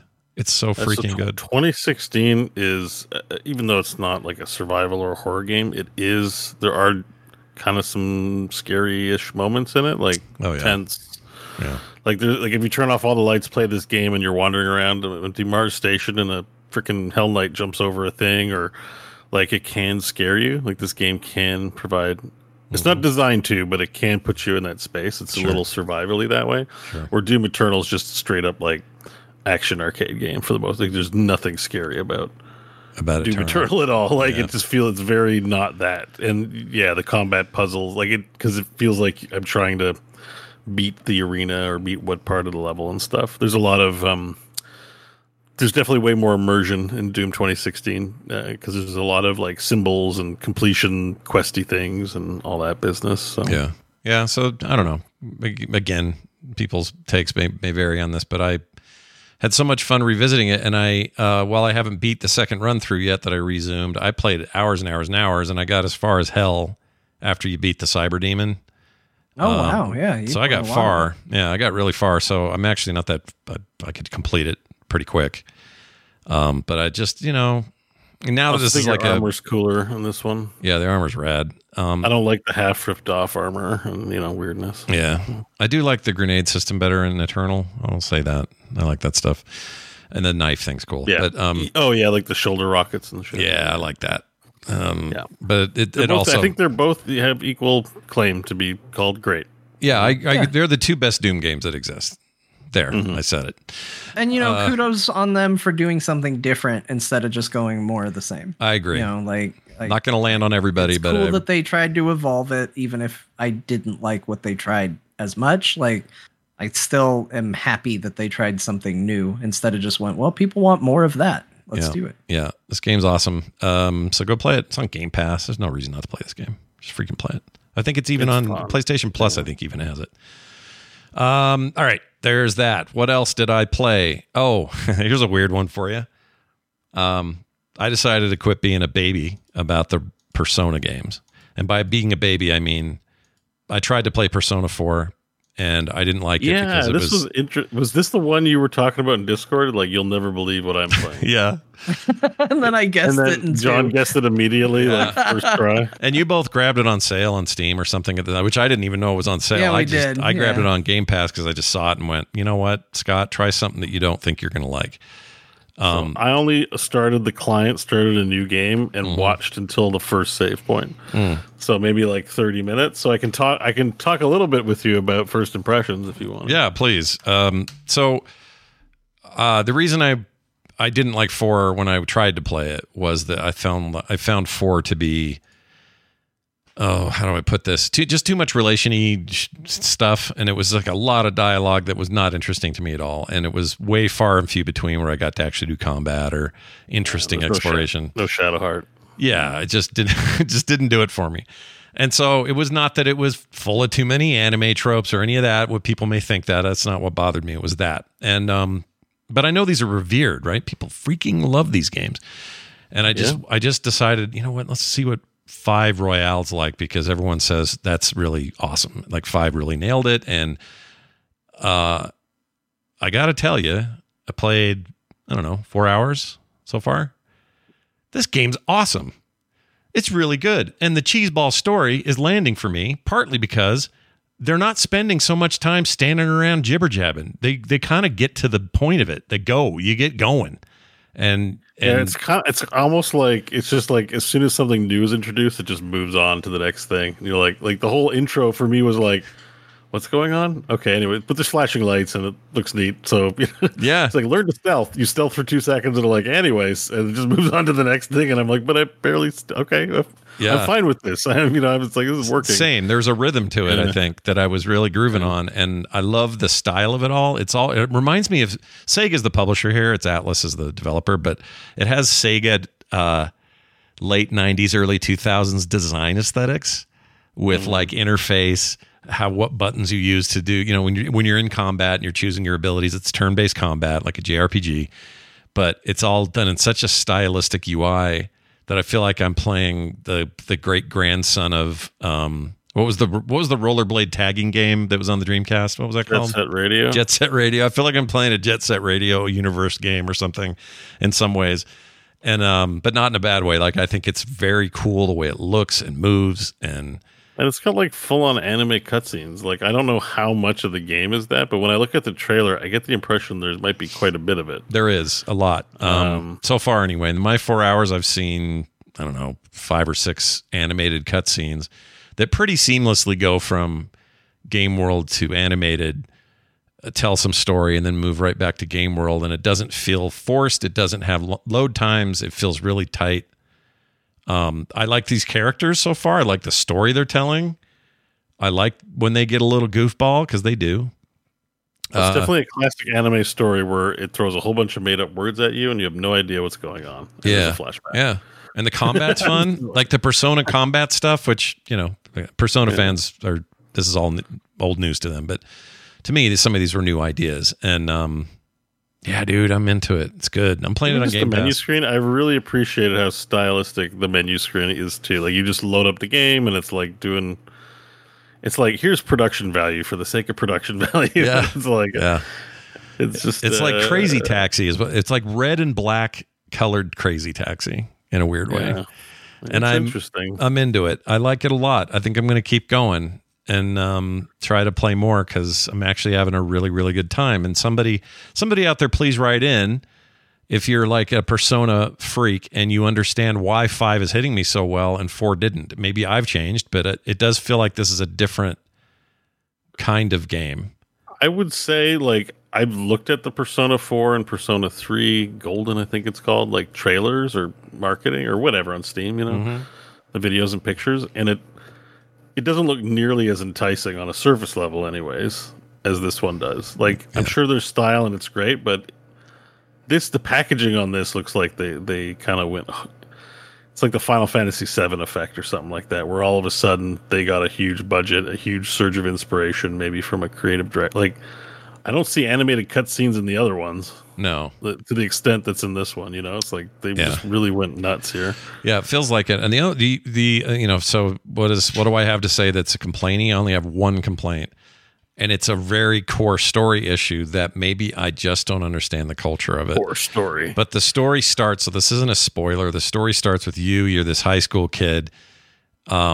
There's a bunch of preamble, but when you start doing flashbacks, you understand why you got where you got. And how you got there is you intervened because some old guy was trying to take advantage of a girl on the street, and you found them walking home. Mm-hmm. And he was trying to, he was being awful. Like, he was going to rape her, basically, is the deal. That's what the game is telling you. And you stop it. You intervene. You freak this guy out. He goes running off somewhere else. And you end up getting arrested, suspended from school. Your parents make you move to another township, move in with this guy that owns a bar. He thinks you suck because of what you did. Everyone thinks you're a rotten, poopy teenager for doing the right thing, and I don't understand why. Wait, is it because it gets misinterpreted as him just beating on an old man, and his story is like... No, they all... Well... And again, maybe some of this is lost in translation. I don't know. It might be story stuff, because anime has this weird thing too.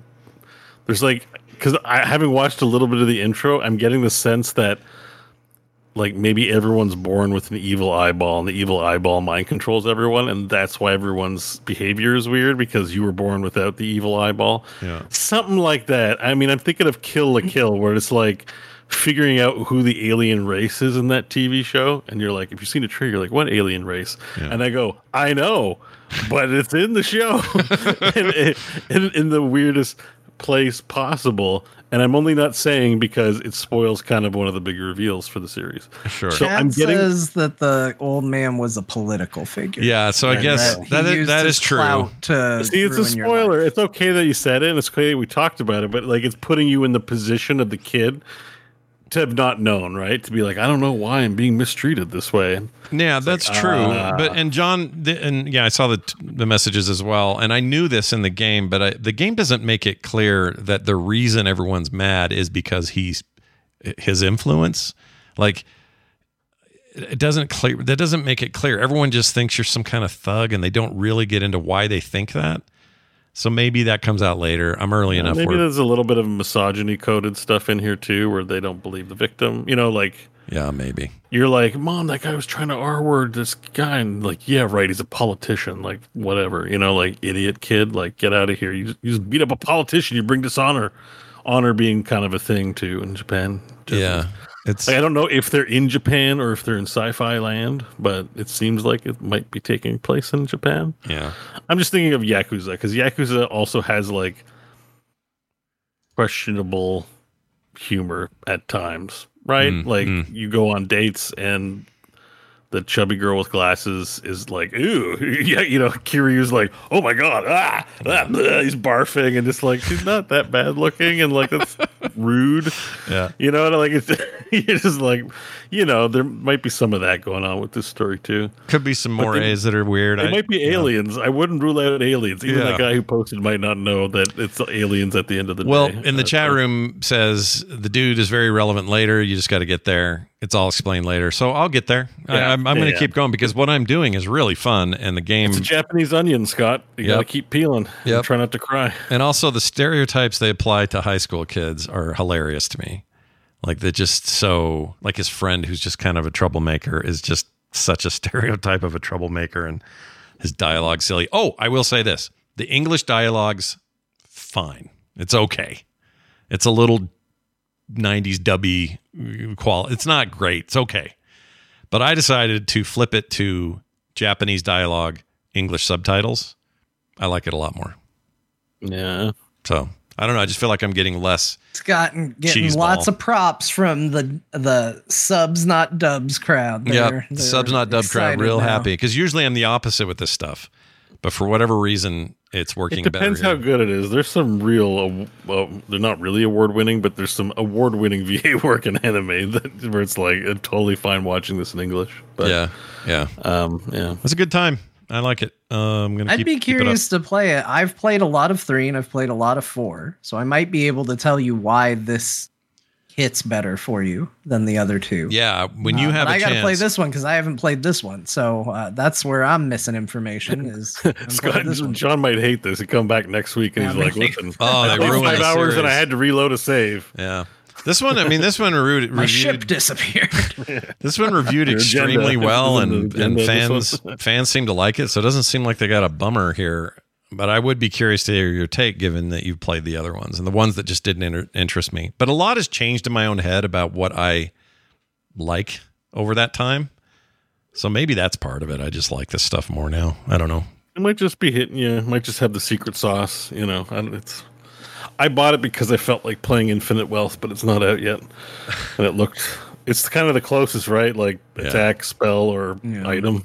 Yeah. Attack, spell, item game. Yeah. Hey, by the way, I didn't realize this the whole time until someone pointed out an article today.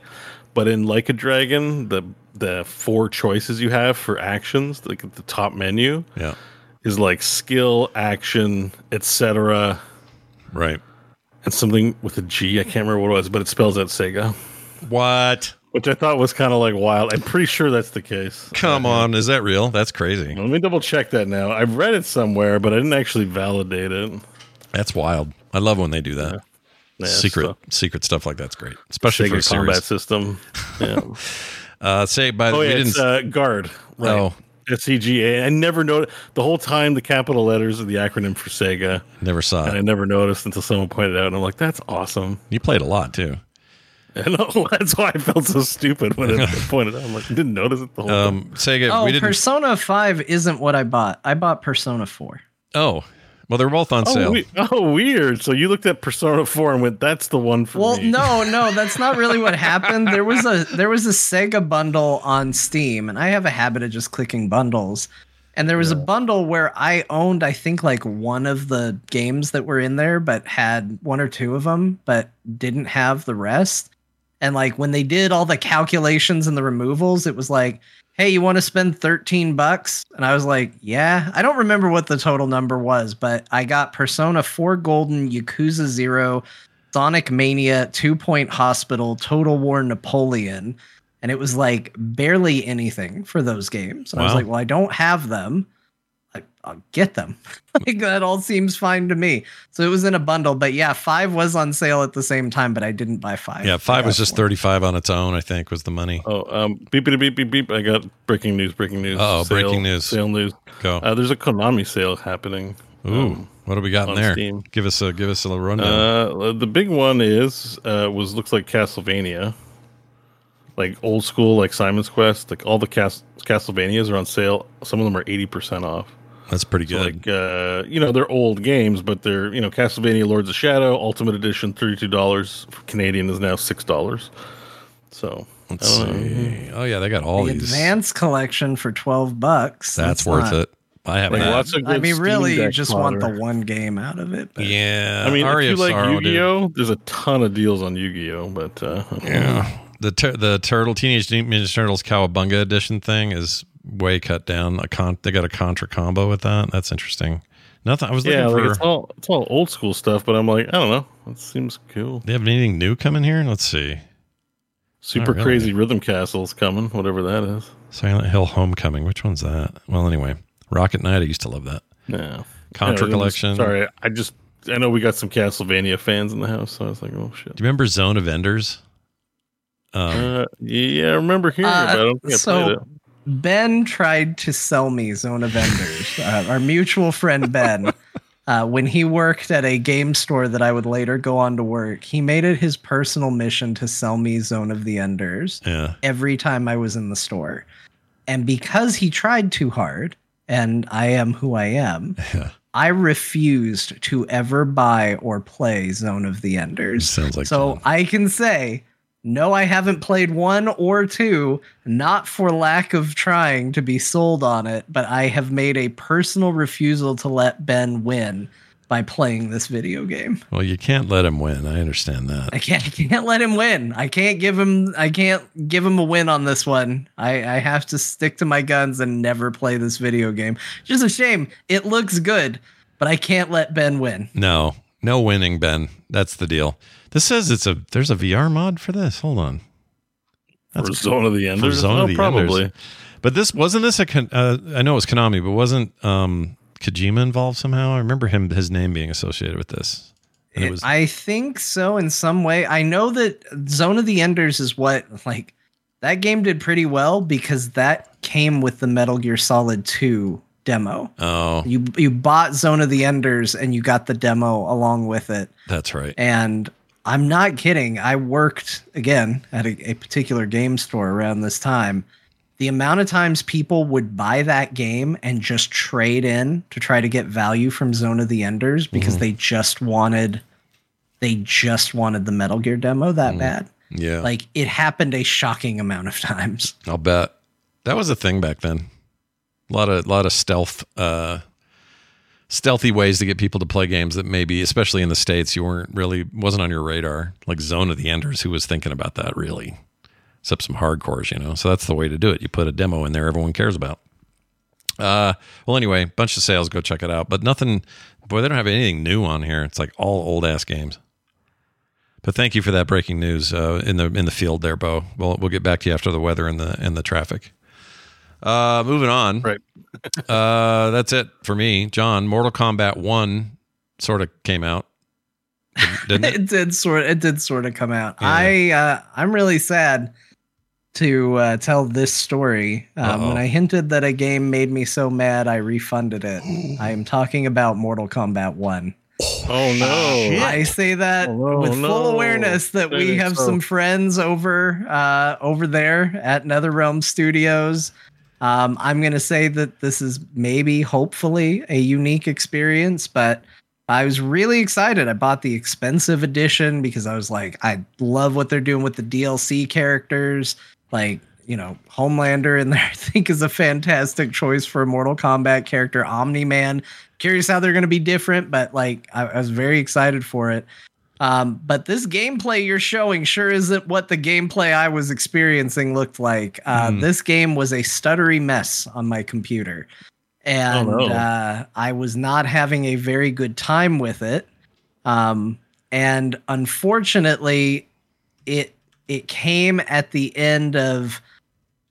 I was really excited to play it, played it again, frame rate and the way it was playing just was not feeling good. And I was playing it on the PC, to be clear, and I have heard that there are PC issues. Now, I will say, maybe a testament to how good the game is, if you look on Steam, it still has mostly positive reviews. So usually if a game has tech issues, you're looking at big negatives. But it is fighting that, it seems. For me, unfortunately, I got the tech issues. This game didn't run well, and I went to change my settings, and in the story mode, I hit pause, and the only option on the pause menu was resume. Oh my gosh. And I went... That doesn't seem right. Okay, so I hit pause, sitting there watching a cutscene that sounds like it's going to burn my computer alive based on how it is looking and acting. And it's sitting there just waiting to get to a fight so I can hit a pause menu to actually quit out of the story and get into a menu.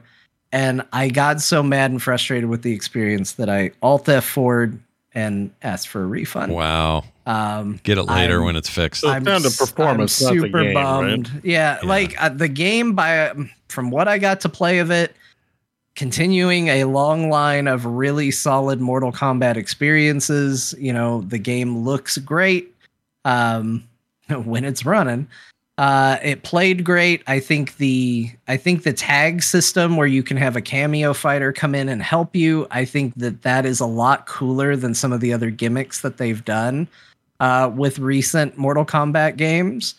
And I think that there is a lot to really, really like with this game from what I've seen. Unfortunately, for me, was unplayable. Are they suggesting that Johnny Cage played Indiana Jones just now, or that I'm looking at? Seems to be. That seems to be the suggestion. I didn't make it this far.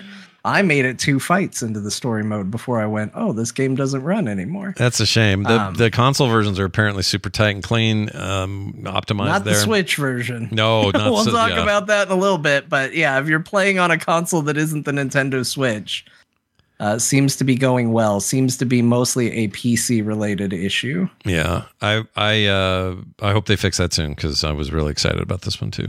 I want to play this fall or these holidays. It'd probably be a thing I pick up when people are all over hanging out. I might buy it again at some point. I'm not opposed to it, and I also don't blame the esports scene is a console scene. Like I understand they're gonna focus on where their bread is buttered, and that's consoles. But PC version, that's not an acceptable thing for me, so it is gone. Hearing such good things about the actual fighting is like smoother, cleaner, better. It makes 11 seem slow and stiff, which is a big deal to say that because 11 was pretty good.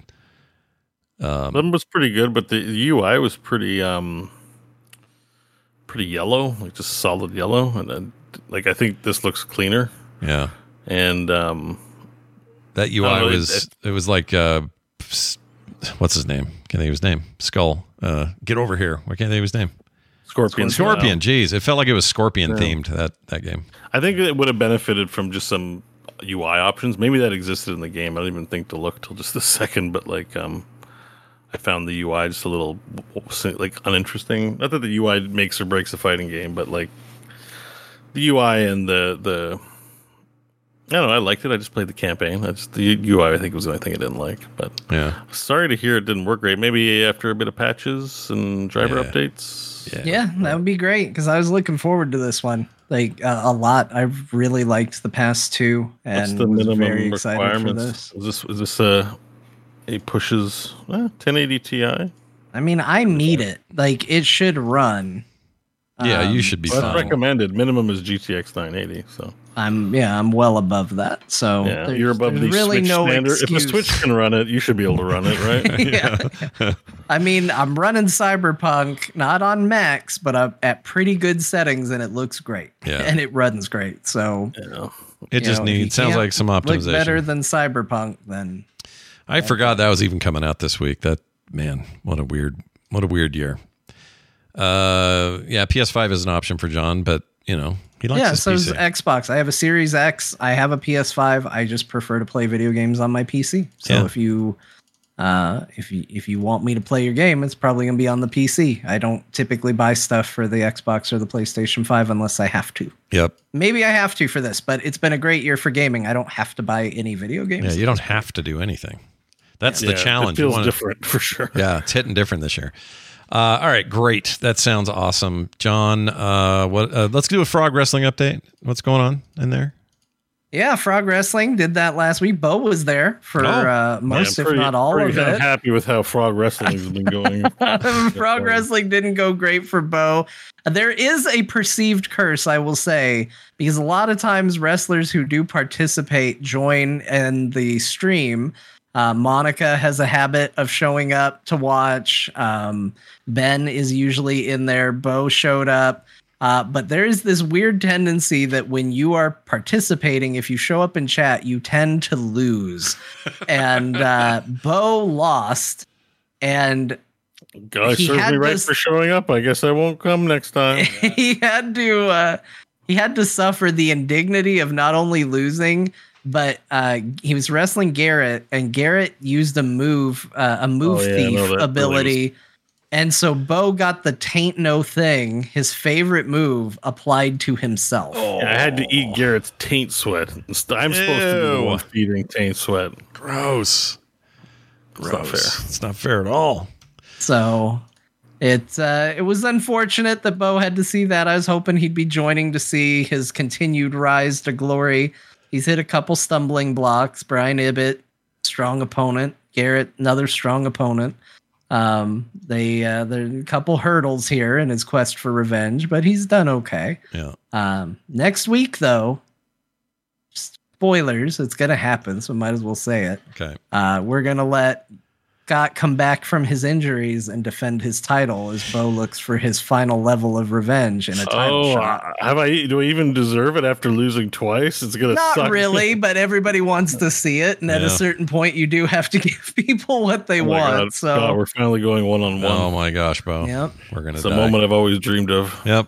We're going to die. And it's fine. It's gonna be good. And we also determined who was undefeated. Has Scott ever lost once? He's lost matches. He's never lost the title. No title. When it comes down to a title match, Scott has always successfully defended it, but he has been beaten before. Yeah. Apparently, I like to hang out on the outside of the ring. You were saying. Yeah, it's happened a lot of times. You've done it to your opponents, and opponents have done it to you, which is they get you outside of the ring, which starts a count out. You can only be out of the ring for a count of 10. And they let the count get up to 7 or 8. And then they hit you really hard and they dive back in the ring and you get counted out while you're knocked out outside of the ring. And people hate it when a match ends that way. Yeah. That is a very upsetting ending. Well, they got a good match for me this week because I got counted down normally by Garrett in 2.5 seconds. It was very short. It was a very short match. Tell me about this decision to give. Defeated me. Tell me about this decision to give Dunaway. He's got Wario colors going on. Well, yeah. When he joined Core, he became a bad guy. Okay. So he originally his outfit was based on Super Mario, and when he joined Core, he became a bad guy. So we recolored his clothes to match Wario. I see. So now that he's on Core, he's a Wario man. Wow. Well, if I win, do I turn Core good? No, because you're not in Core anymore. I mean, you could decide if I beat Scott, then I could also beat him at leadership in Core, throw him out, and he can go on his vagabond arc. That would be a cool arc. You beat Scott, you become the champ, and you're like, look at me, I'm the captain of Core now. Yeah. And Dunaway and me will fall in line. Now, I also had a pretty embarrassing loss, so I understand how Bo feels. Yeah. Well, we're going to turn into good guys. We're going to redeem Core together, the three of us, without Scott. Yeah. We're with Brian Dunaway. Yeah. And then Scott can go suck on his sour grapes outside for 4 or 5 matches until you bring another storyline together or something like that. So let me ask you this. My status as someone who never loses the title and everyone wants a gun for me and all the fans are rooting against me. Your Jorts status. Am I at the level of Hulk Hogan when he was just a bastard in the actual league he was playing in back before he quit wrestling? Or am I the level of Hulk Hogan having sex with his best friend on camera? Like, what level am I? No, you're the fun people root against you level, not not controversial. Okay. Like, people like that they root against you. Where does making your teammate wear Wario colors? Like, what is that? What is that level of evil exactly? What level of hell did that originate from? The meanest thing Scott has actually done in story is that I do tend to paint it as basically his mentality of running core is you better go out there and win or I'll kick you out. Yeah. Like, so we've made him a bit of a taskmaster, but he is not like, he hasn't done anything that evil. Lots of people cheat. I'll tell you, I haven't flipped it over, but the Mod Syndicate, Tom's faction. Yeah. They're the real cheat. They cheat in every match. They're winning. The reason Scott's injured is because they refused to end a match. They just kept hitting him with chairs. Yeah. Like, the Mod Syndicate has turned real evil. People root against them and they're supposed to cheer for them. So, there's a reckoning there. I think there is a road to core redemption, maybe. So, wow. We'll have to possibly pursue that. It continues to be fun. Is it possible for the outcome of a match for the two wrestlers to realize they shouldn't fight each other and just be friends? No, I wish. Oh, that'd be cool. I wish that there was so much variance on that. Yeah. It happens in wrestling where like they're fighting each other and maybe a third antagonist comes out and the two original fighters are like, we should be buddies. Let's beat this other guy up. Like Patrick Beja comes out and Scott and I are like, wait a second, why are we fighting each other? Let's fight Patrick. And we would need to. Patrick is terrifying in this game. I will say, I didn't know I was doing it, but I made a real killer with Patrick. He was undefeated until last week, or I guess yesterday. He was undefeated until yesterday. And then even when he lost yesterday, he eliminated 2 people. And then he got eliminated with someone cheating. So someone cheated to get him out. A Mod Syndicate guy, right? Yeah. Who's all in the Mod Syndicate so I know who the cheaters are? Tanner's in the Mod Syndicate. Ben is in the Mod Syndicate. Monica is in the Mod Syndicate. And Tom Merritt leads the Mod Syndicate. I knew it. Tom Merritt was a cheater. Tom Merritt's behind it all. He's the one. He's the one who really does it all. Tom. Yeah. He oversees it all. Tom beat me this week. I called him out for revenge for Scott, and it didn't go well for me. It didn't go the way your direction. I understand. No, Tom Merritt's a threat. Well, make sure you check it out. It's Craftless Rogue on Twitch for the live stuff and archived up on YouTube pretty quickly after at Craftless Rogue also. Yeah. Bo, you did the Portal 2 VR mod, and I can't wait to hear about it. Yes, this was an unexpected weekend for me. I saw the tweet. I played it like 2 hours later. I'm like, I know what I'm doing immediately. I've been waiting to play Portal in VR since I first donned a VR headset. Yeah. And I got to say, not that exciting. I've been excited about a lot of experiences. This turned out to be, well done mod. The controls work really well. It is a good experience. Yeah, but I'm so used to VR. Like, you're showing footage of me sailing through the air. It feels awesome, but you're acclimated. I've been on roller coasters and shit. Like, it's still pretty for me. This was like pretty tame. So I was like, enjoyed it. Portal 2 is a great game. Obviously, laughing a lot over Wheatley being a dipshit and GLaDOS becoming a potato on your gun. I played through a lot of it. That's later. That's late in the game when you get to the potato stuff. Yeah, like I made it pretty far, but the one thing about it is like, well, I've played it before, but also, like I said, the move, because the kind of thing is like, what if I put 2 portals in and fall infinitely? The bad news is it doesn't work that great. So the actual game client, when you go through Portal, kind of resets your direction. Like, you don't just fall through it facing any old way. When you go through a portal, it'll reset it so your boots are facing down. So it does that in VR. So it doesn't produce the kind of trippy effect you think it would doing that kind of stuff. It just, and my brain was just like, oh, I get what's going on. It's not that magical, whatever. Yeah. So, another pet peeve too is this game wants you to look at the floor and ceilings a lot, and my headset fell off a ton because my head is big, and the strap is, well, it stays on my head, looking left and right and kind of around. If I've got to look straight up, then it falls off my head half the time, or straight down, it slides off my head. I think probably just having long hair makes it slippy too, or something like that. But it's fun, and Portal 2, everyone, you guys know the game. It's been out for a while, not much new to say other than it still holds up as a fun game. Actually kind of inspiring game, just because it takes very simple mechanics and does something really interesting with them. Yeah.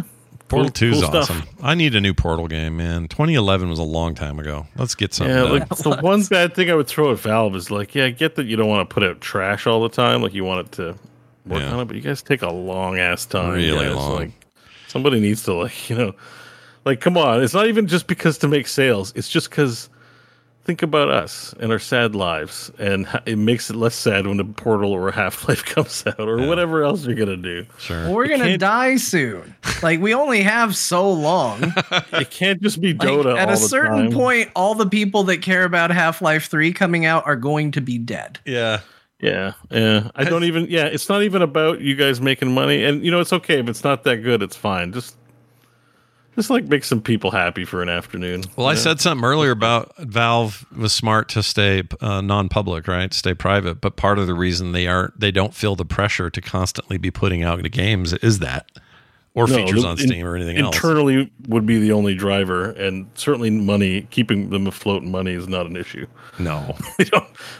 They make money off of everyone else's games. Yeah, they print money. They just Yeah. Well, that's still, it looked fun from what I can see from your video. It is fun. It is good. It's just the part that you're like, wow, can you imagine VR, Portal in VR? It'd be insane. Yeah. Yeah, it's not. It's not. Yeah. I wouldn't put it in that category game. You'd think it'd be that, but it isn't that. I mean, just based on what I've already sort of experienced. But it was still cool. And I'm glad I did it. I enjoyed it. You've also drifted back to Farthest Frontier a little bit. Part of your little break from the isometric. Yeah, part of my little break is I just need a different genre. I didn't really gravitate to the go to bed early genre because city management games can also keep you up kind of late. But there was an update where they added some stuff in, and I'm like, cool, let me check it out. And I played it. I've just been playing that. I don't have much to say. I don't think. There's stuff about the game I really like. I don't think the rating is really working out. I've played a long save, and it just gets to be tedious. You can turn that off, thankfully. The religion stuff, I think there's a lot of demand just to have spirituality in the game, and they weren't expecting it as part of their design plan, so they pivoted, add an acceptable system in that you get blessings from finding relics in the ground, and then at your temple giving it, having the priest preach it, but it's really, it's okay. It's just okay. I don't think it adds a ton, but I think it's, grateful that they added it. I get the impression it's not the biggest team in the world, although Banished was made by one person, but anyways, definitely for the amount of systems and polish on it, like, it's still a good buy and fun. Sure. But, I don't know, there's like, not that there's, I think, like, when I think about the genre, I think of stuff missing, and it's not necessarily that it's like, oh, it's bad that they didn't put it in, but, like, there's room for that. Like, I kind of want, like, you want to add more things to the simulation, and I think what this game's doing is it's adding more buildings and things like that sort of laterally, but I don't think it's adding much new, if that makes sense. I don't feel the same stresses and anxiety when I play this game as with Banished, and which means it's more of a game for me, but I totally get why people like that in Banished. I get it. Yeah, and I don't. The rating's just a little. What I hate about the rating is, like, they'll send 4 at you, then they'll send 6, then they'll send 8, then they'll send 12, and I murder all of them, and it just feels like they'd stop rating me after getting their ass handed to me. But as the game goes on, and you spend 30 hours, let's say, on building a city, and it becomes huge. They just send more. So now they're sending 80, and it just takes forever to kill them all. You know what I mean? It's just annoying. And they all move in a straight line. They don't have tactics. They just Pac-Man to whatever has money in it or goods and steal it. Like, it's just not very interesting. I feel like it's a real blemish on the game. I would play with it off and have been now. I probably would anyway. But John, that sounds like what we do in Age of Empires. It's like keep it coming. You keep chipping away at my wall. I'll keep murdering your people. And, a little bit, yeah. I mean, it's a different experience when you've got 2 rows of walls with the turrets everywhere behind it. You don't have to actually do anything except the problem watch and with laugh. turtling in this one is it's fairly resource intensive to pay and equip soldiers. You can. Yeah. So let's say you make a wall. Well, then they don't send any of the enemies where you've invested money. The game AI just knows to pick the weakest path in and will always pick that. And as soon as you solve that, they'll just come from another direction. There's no rhyme or reason. There's not like there's a camp to the north, so I got to defend the north, and then the north is defended. Magically, all the raiders just come from the south. You put all your resources north to block the northern invasion. The last 3 invasions came from the north. You put a wall, you put archers, you got it defended. They'll never come from the north again. They'll come from the south constantly. You set up stuff in the south. Now they come from the west. You set up stuff in the west. Well, there's a little hole in the west, and they always filter into the same hole where there's nothing. Like, it's not very good. It's just like, let me get some satisfaction from like the defenses I've set up. At the least, like, just send them in to random directions. Don't make it so that they know the precise hole in your blockade every time. They're bandits, right? In a medieval, non-educated world, they're not smart. Yeah. Well, it's early access. Maybe they'll refine that. Who knows? Yeah, I hope so. But I guess I just got in a bit of a toadstool about. I mean, not a footstool, a soapbox. Soapbox. See, I do it. I'm not the only one. Hey, real quick, does the priest in the religious part do this? Because if they don't, forget it. No. There's like a bell, ding-a-ling-a-ling. There's a bit more of a bell, ding-a-ling-a-ling. I love this guy. I think there's a bit of a choir. I think it's more like One of the most iconic game samples of all time. I love it. All right, well, that's Farthest Frontier. Endless Dungeon coming out soon, though. I also do want to check that one. Yeah, I do too. I'm looking forward to that. That might be a multiplayer good time game. Yeah, that might be all right that way. I'm more and more convinced that the thing John put me onto, whose name I can never remember, the one by the Monster Train guys. Frick. Inkbound. Inkbound is going to be a thing we play. It's so good. Oh my gosh. I'm looking forward to it, guys. Yeah, I mean, I'm going to have a bit more time. Maybe and that weird animal thing that just hit Game Pass today. Animal. I tagged you guys on Twitter X for this. Oh, Party Animals. Party Animals. By the Gang Beasts. Yeah. Devs, right? Yeah, we could play something real dumb with that. That'd be good. I will play anything. Name the time. I was like, I just want to play multiplayer. I miss multiplayer, and I'm going to have a lot of time to negotiate free spots. So if we can find a lot, like maybe coffee and games at like 1 p.m. on a Monday or something. Hell yeah. Something like that. Hell yeah. I'm Whatever already works for the schedule, maybe we can figure something I'm in on this. I think that sounds awesome. Let's do it. We're planning, everybody. All right, we're going to take a break. When we come back from this break, it will be a Dear Martha.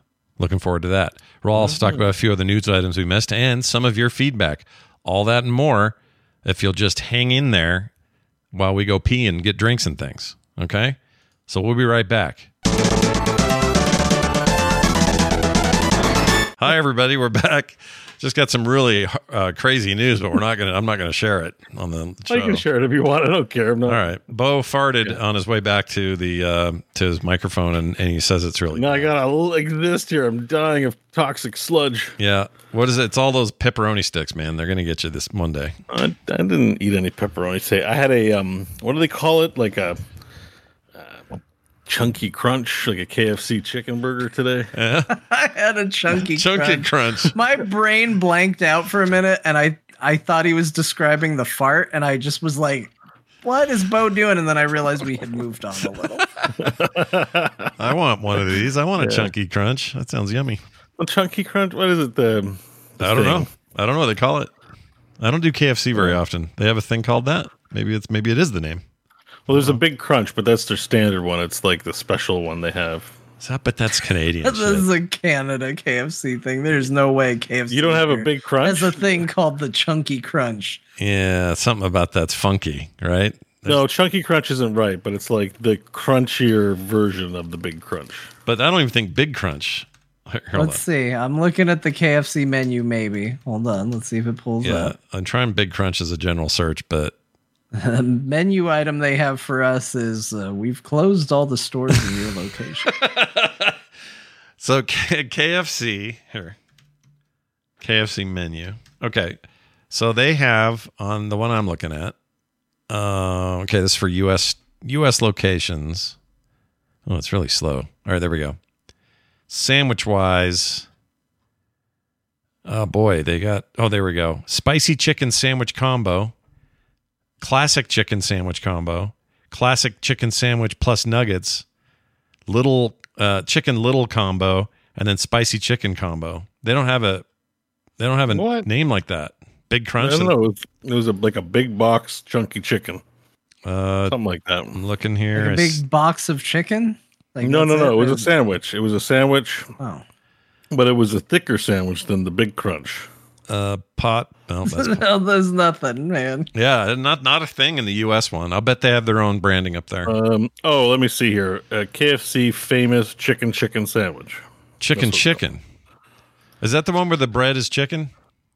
Because over here they call that. No, I will send you a screenshot of what I'm looking at. Okay, we can get to the bottom of this. All right, yeah, we got to figure this out. There we go. Gosh, dang it! I don't want to. So the top left square, the KFC famous chicken sandwich. The famous chicken. chicken. Yeah, we don't have that. Dang it! You see why I had confused about the name. I assumed it would not use the same word twice in the name, but it's a chicken sandwich. You also get a little macaroni salad thing we don't do here. That looks all right. They still have good KFC there. Yeah. I bet KFC there is good. KFC here is garbage. It didn't used to be. No. Or maybe our standards were different. But people tell me that just generally speaking, because we're more of a socialist country in American terms, like we have higher standards on food quality. Like that's actually a thing where it's like you'll look at a piece of beef and it'll say like AAA, but is it Canadian AAA or is it from the States? It's like from the States. Oh, that shit's full of hormones. Like don't buy that. Yeah. That's interesting. Buy the Canadian steak. I don't know if it's true. It's just the collective wisdom from up here. So. Sure. Well, the Colonel don't trust your food. The Colonel would roll in his grave. No, he wouldn't. He'd probably be fine. Did you know the very first KFC restaurant was here in Salt Lake City in a little off like a suburb called Midvale, and it's still there. Oh, really? Yeah. It wasn't in Kentucky. Everyone thinks it was Kentucky. It wasn't. It was right here. It's like it's crazy history here. Well, I guess they lied to us. Yeah, they're lying. It's always been a lie, John. Always. Do other companies do this? Yeah, I'm sure they do. Yeah. Well, it's normal. Like if you have French fries, but you bought it in Illinois, it's not a lie.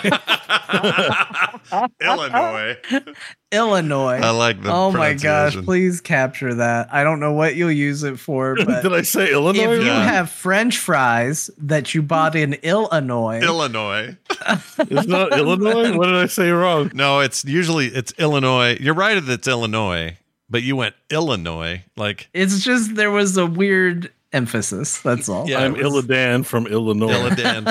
Yeah, Illidan. It was good. It was good. All right. Well, it's that time of the show where we do a little Dear Martha, and today it's just a little quick review, as I understand it, John. Yeah, phoning it in.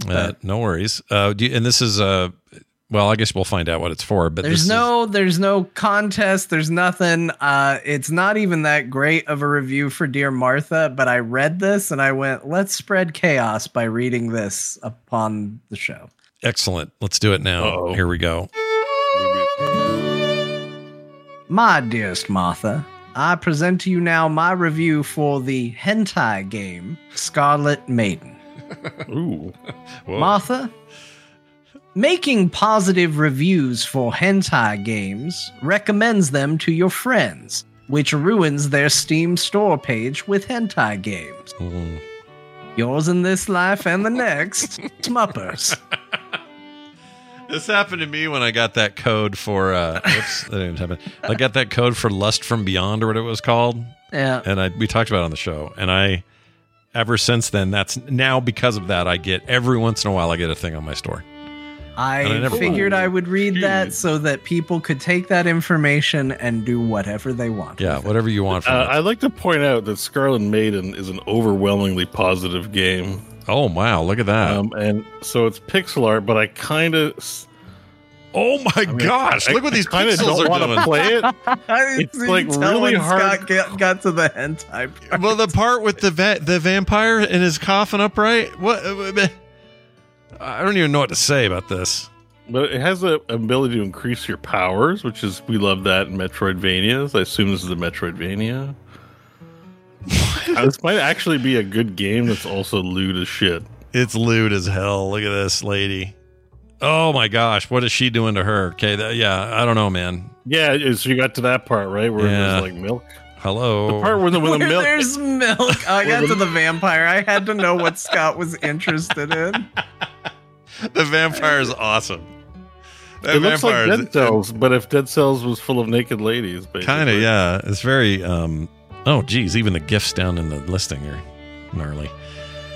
Making positive reviews for hentai games, recommending them to your friends, which ruins their Steam store page for hentai games. This is a lot of fun. I really like the art style of the game, and it fits.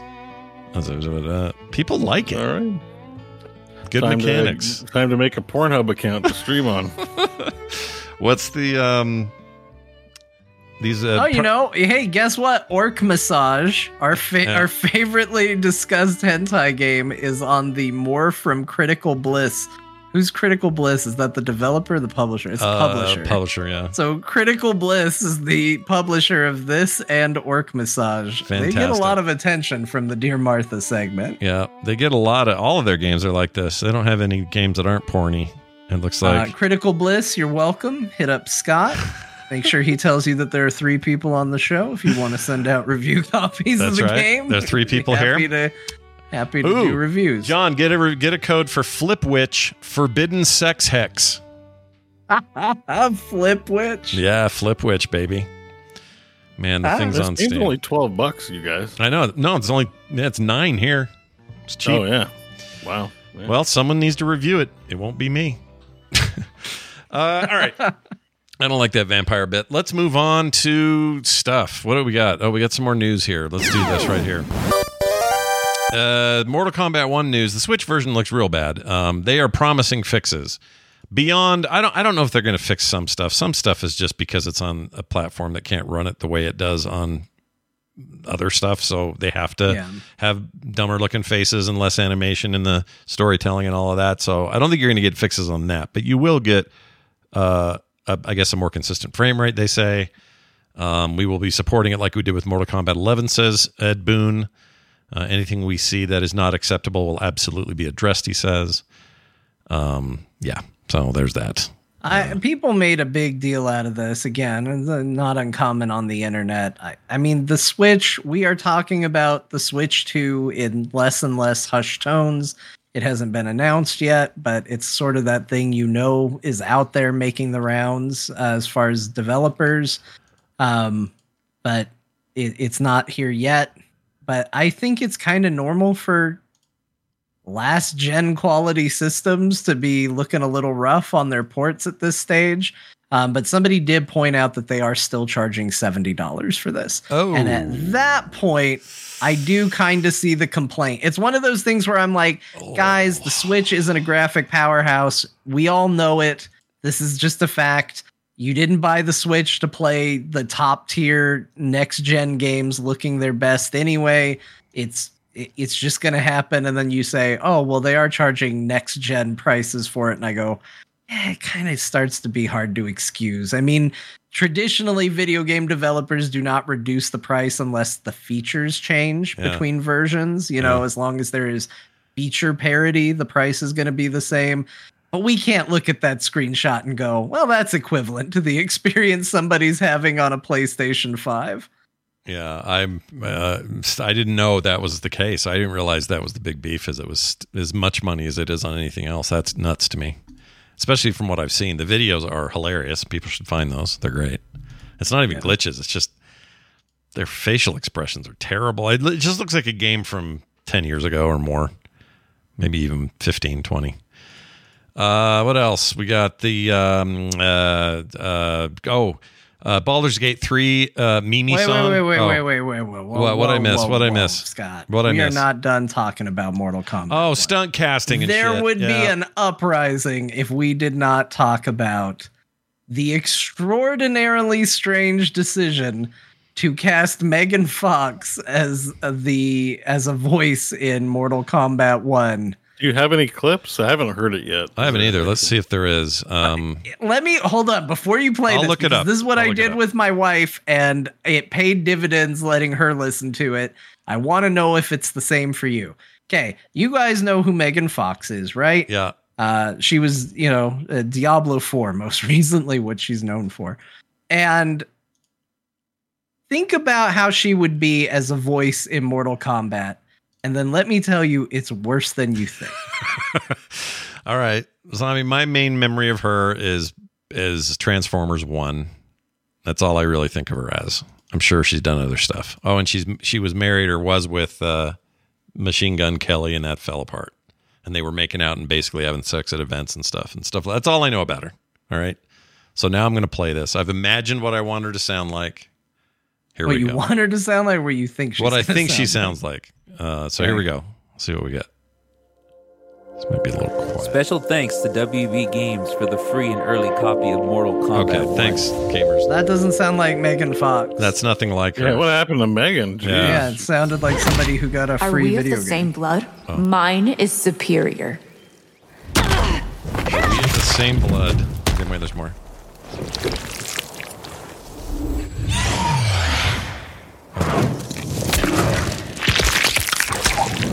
Is she going to say words? Is your Viternus barren too? We did not overfeed. Together we can bleed the realms, and neither Viternus will go hungry. I don't like it. It's not good. I don't like it. It's her too. They did her likeness. She must have. And I will say this: mocap. That is maybe one of the better clips that I have heard. Really? Well, here, I'll skip ahead and we'll hear another one. You really need to find not the taunts. You need to find the story. Let me see if I can find something while you vote. Yeah, because this feels like all taunts. Well, it's not just our based fault on what that we heard. Sorry, go ahead, Bo. Now that's real rough. It's pretty rough already. Yeah, I don't like it. No, sir, I don't. Yeah, I forgot about this. This is controversial. I kind of blew it off because I was like, whatever. Mortal Kombat's all tongue in cheek anyway, and like big deal. And is she a major part of the story, or is she just a? I don't know, Scott. I was only able to get 2 quests in before the game. Here's something I found. Maybe that you should check that one out. Let's see what you got. Just ignore the title. It's clickbaity as shit, but yeah, it is. Okay, here we go. Let's get a little play time out of it. We're waiting. We're loading. I don't know why. Okay, there we go. If you need. Serena's right. Because of Quan Chi's magic, my realm's people are no longer poisoned by sunlight. We've finally escaped the shadows. Rest assured. John, it's bad. Like voice actor right after it's high school and they're like, okay, Megan, it's your turn to read from the book. Well, this guy finally escaped it, and then the next guy's like, we've finally been able to, and he was like, holy, it's like night and day between the two. Yeah, that's not good. Spells you will receive will break down Order Realm's government. When will we have Quan Chi? All right, now she's just fighting. Okay, now she'll say something. That blade's enchanted. It's bad, dude. It's bad. I mean, I don't, whatever. Somebody out there really likes her work, but that sounded bad. Sounds bad to me. It is jarring. And here's the crazy thing. So this was another news story that came out of this was Ed Boon has said that he pictured a Mortal Kombat game where every character was represented by a celebrity. Like that was his vision. Wow. And it didn't happen, but that was something that he was very into. And here's the crazy thing. So having now made fun of Megan Fox and said it's bad voice acting, and we saw a little bit of this last year. Ronda Rousey was especially atrocious in last year's game. Yeah. As was they got a guest, and he was like a esports guy or something like that, I think, to do a costume version of Sub-Zero. So he wasn't the main Sub-Zero. Right. But that was also very bad. But here's the crazy thing, and maybe I'm out on a limb with this. If it was all this, I think it might be okay. Like in a world where somebody's like, "What are you doing here, Melina?" Yeah. And then she isn't Melina, but like, you know, and all of a sudden someone comes in and goes, "Let me tell you, I've come here to do battle with you." Like that's jarring. Somebody's trying and somebody's not. Somebody's just reading words. Right. In a world where they're all just reading words, then you actually have it feel campy. Because like you said, Mortal Kombat is very tongue-in-cheek. It is very campy to a degree. But if they're going to take their story seriously and have serious performances from the actors playing these characters, then they all need to do it. Yeah. But here's what I propose. NetherRealm, sign me up. Give me a job. Here it is. Do a DLC that is Johnny Cage decides to try his hand at directing, and he is going to make Mortal Kombat the movie. All your characters, make them stunt casted. Get Megan Fox, get whoever you want to get to play the quote unquote characters, versions of the characters, and let it be cringy and bad and awful, and make fun of yourselves because they're already very good at doing that. Like they parody their own stuff all the time. And do Mortal Kombat the movie as directed by Johnny Cage as a paid story DLC that just tells a weird ass story that is just campy and atrocious and poorly voice acted, and it would be amazing. But it would be incredible. Yeah, most stunt casting would probably be fine. Like it's because I'm sorry to do this, but it's probably because it's Megan Fox and she doesn't. It's just not her thing. I mean, their stunt casting has been Megan Fox and Ronda Rousey. Like, well, who was the other? I mean, if they're gonna only one of those is actually an actress, but like if you're going to do a whole movie, like you can't explicitly go out and say we're looking for, you know, whatever A-listers mean. We're looking for bad A-listers, right? Like, like because then they're not in on the joke, and they'll probably figure it out. You want Dancing with the Stars type celebrity, so you're probably going to get somebody good in there, right? You're going to be like, oh man, let's get Bruce Willis, he's gonna suck or something. It's like Bruce Willis pretty decent, you know, or something. Well, like that. and he even said, I guess Ed Boon said he wanted Keanu Reeves as Kenshi. I think it's actually okay if some of it is actually, you know, fine, but just don't make it part of the mixed in game. Like it's so jarring to suddenly hear that mixed in with people trying. Yeah, like actually, Keanu Reeves is a good example of. I would not score him as the best. Whatever you call mocap actor, voice actor, you know what I mean? Yeah. And you can even have hints that it's not his wheelhouse in Cyberpunk, and somehow it still rules. Yeah, somehow. You know what I mean? Like I don't know how he pulled that off, because there's times where I'm like, this isn't the best VO work I've ever heard, but I don't know what it is about Keanu. There's a little magic in there or something. Or there is magic because I love Johnny Silverhand. And I say that despite the fact that he is an atrocious asshole for the first at least 2/3 of that game. Yeah. But, you know, it's like people who train not to be seen, but just to be heard, like definitely have a timbre and range to how they do their voices that like regular on-camera personalities just don't have. Yeah. Or maybe they have, but not quite as strong or practiced or whatever. There's some crossover, and you see it in animated films and stuff, but I don't know. This is a weird bit of that guy who did Whoever Was Next is clearly a voice actor. He's like, I am the villain guy, and I have breaths in between the words I say. Yeah, well, I don't know. Like, Tyler, if you're listening, we still think you guys are great. Okay. We do. I just want to make that clear. I returned your video game. Yeah. I still like you guys. That's why I'm throwing this idea out. Starfield's and I don't know. Those saves. Yeah. I don't know, but I swear they had Dave Bautista play a character in the story mode. There's a guy who sounds a lot like him, and he did do the commercial for Mortal Kombat. Yeah, he did. He did. That commercial's been running all week. Maybe they didn't. We look that up. They probably. He's great. They'd have to credit But he's him. also a great actor. But he's great. Let's look. Can we look that up? Yeah, we can look that up. Let's see. see. MK1. I don't know if that guy goes on to be anything in the story, so maybe it's obvious, but I swear that there was. I swear I heard Batista in there. In the trailer, but he must have voiced something. Okay, here you go. Susan Eisenberg, Steve Blum. These are some big actors in voice acting. Jameson Price, Phil Lamar. It's what's his name from Hermes from Futurama. Also, he got his head shot off in the back of the car in Pulp Fiction. Anyway, Jacob Craner, Andrew Bowen, Jean-Claude Van Damme plays Johnny Cage. He plays the Jean-Claude Van Damme skin of Johnny Cage before anybody goes, he did great. Okay. Fair enough. Before anyone gives him a compliment quick. Yeah. Megan Fox. See, J.K. Simmons as Omni-Man. Hello? What? Hello? Yeah. That's amazing. Yeah. They got him. John Cena is in as Peacemaker. He's Peacemaker. He's coming in the DLC. Right. Yeah. So I don't see him. I don't see Maybe Batista. it wasn't him, but it did sound a lot like him. Baraka is Steve Blum. Steve Blum's in everything. Okay. Yeah, I love Steve Blum so much. Yeah, he's great. Though. That guy's like, it's fine that he's in everything. He's got a great voice, but yeah, he is literally in everything. Oh, J.K. Simmons, Omni-Man, of course. He's that in the cartoon, so why wouldn't he be? That makes sense. Homelander doesn't say whether or not dude does him or not, the guy that plays him. I really want it to be him. Starr. Pay him what he needs. Yeah, what? Yeah. Pay Anthony Starr what he deserves and put him in. Yeah, I'll bet he's in there. Oh shit! Isn't College Boys out? Oh, that doesn't sound right. What is it called? V Wars or something school. What is it? What do they call college?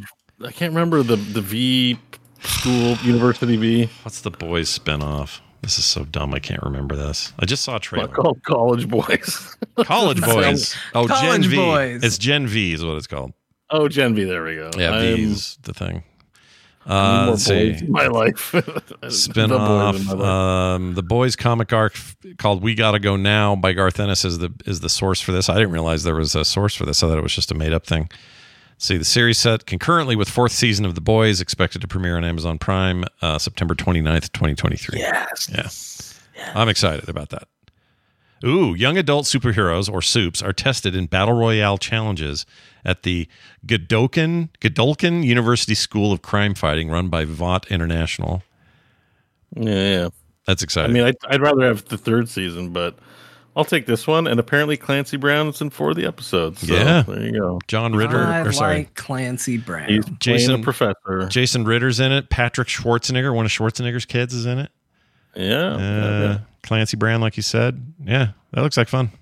I'm excited. I'm excited for that one. I love that show. I don't love how many people don't fundamentally understand what that show is making fun of, though. Oh, when the satire flies over. Yeah, there was a big movement. I think it was the last season or maybe the season before, of people that were like, why are they making Homelander the villain? Yeah, it's like it's painful to find out, man. Are you here? Are you been watching? Are you at all paying attention? It's like Rick and Morty fans like that. I can't stand that part of the fandom. I like Rick and Morty, but I get why Rick is a dick. He's terrible. You're supposed to worship Rick. Not someone to emulate at all. At all. A role model. It's just meant to be funny because of how messed up it is. It's that dark humor. But don't build your life around it and wear Andrew Tate heads their hats or whatever the hell you're doing. Oh, I like where like a pinball just descending deeper into the shit of the internet. It's like Rick and Morty. Now we got Andrew Tate. I got a nephew who's all wrapped up in that Tate stuff, and so pisses me off. Did you see the Sneeko video going around this week? It's pretty bad. Yeah, it's pretty. You saw that, and it's like transgender suck. We hate women. Yeah, buddy. Woo! And it's just like it's so monstrous. Like, it's disgusting. Freaking Sneeko. I saw a picture of Sneeko boxing, and he needs to work on leg day because my gosh, the guy's a joke. I mean, two little noodles hanging out in the shorts.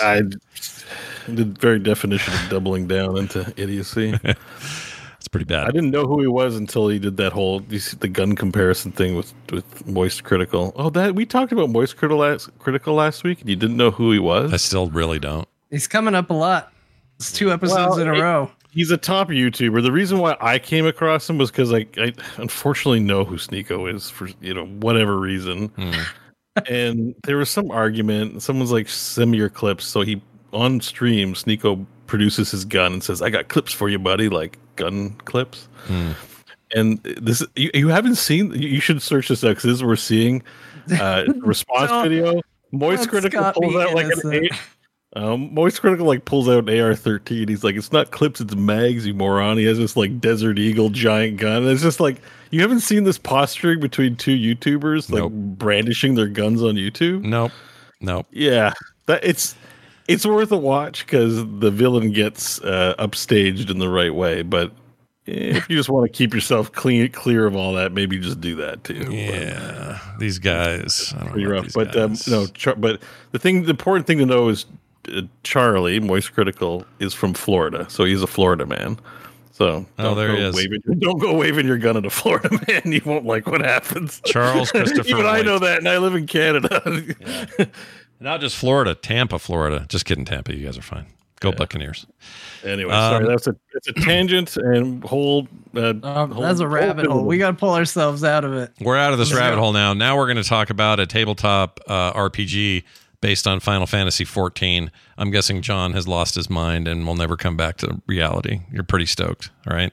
I'm pretty excited about this. Yeah, this is fantastic news. What about it excites you? Do you think that it will translate well? Like, where do you think it's going to be strong? Because story is really the strength of that game by your account and everyone else I talked to. That's what they love the most, character and story. Do you think that translates well to desktop or tabletop, rather? I mean, I think when you have a established universe that's got a lot of characters, a lot of nuance, a lot of understood quantities, like you create a play space where everybody wants to kind of, play in that sandbox. And with Final Fantasy XIV, like the main story quest is very big. You're a very big part of it. It's not like World of Warcraft where it's very easy to feel like you are a cog in a machine. And like other people always do the important thing, right? Like, yeah, we all raided and killed Onyxia, but officially Varian did that. And yeah, we all did this, but it was Thrall that did this.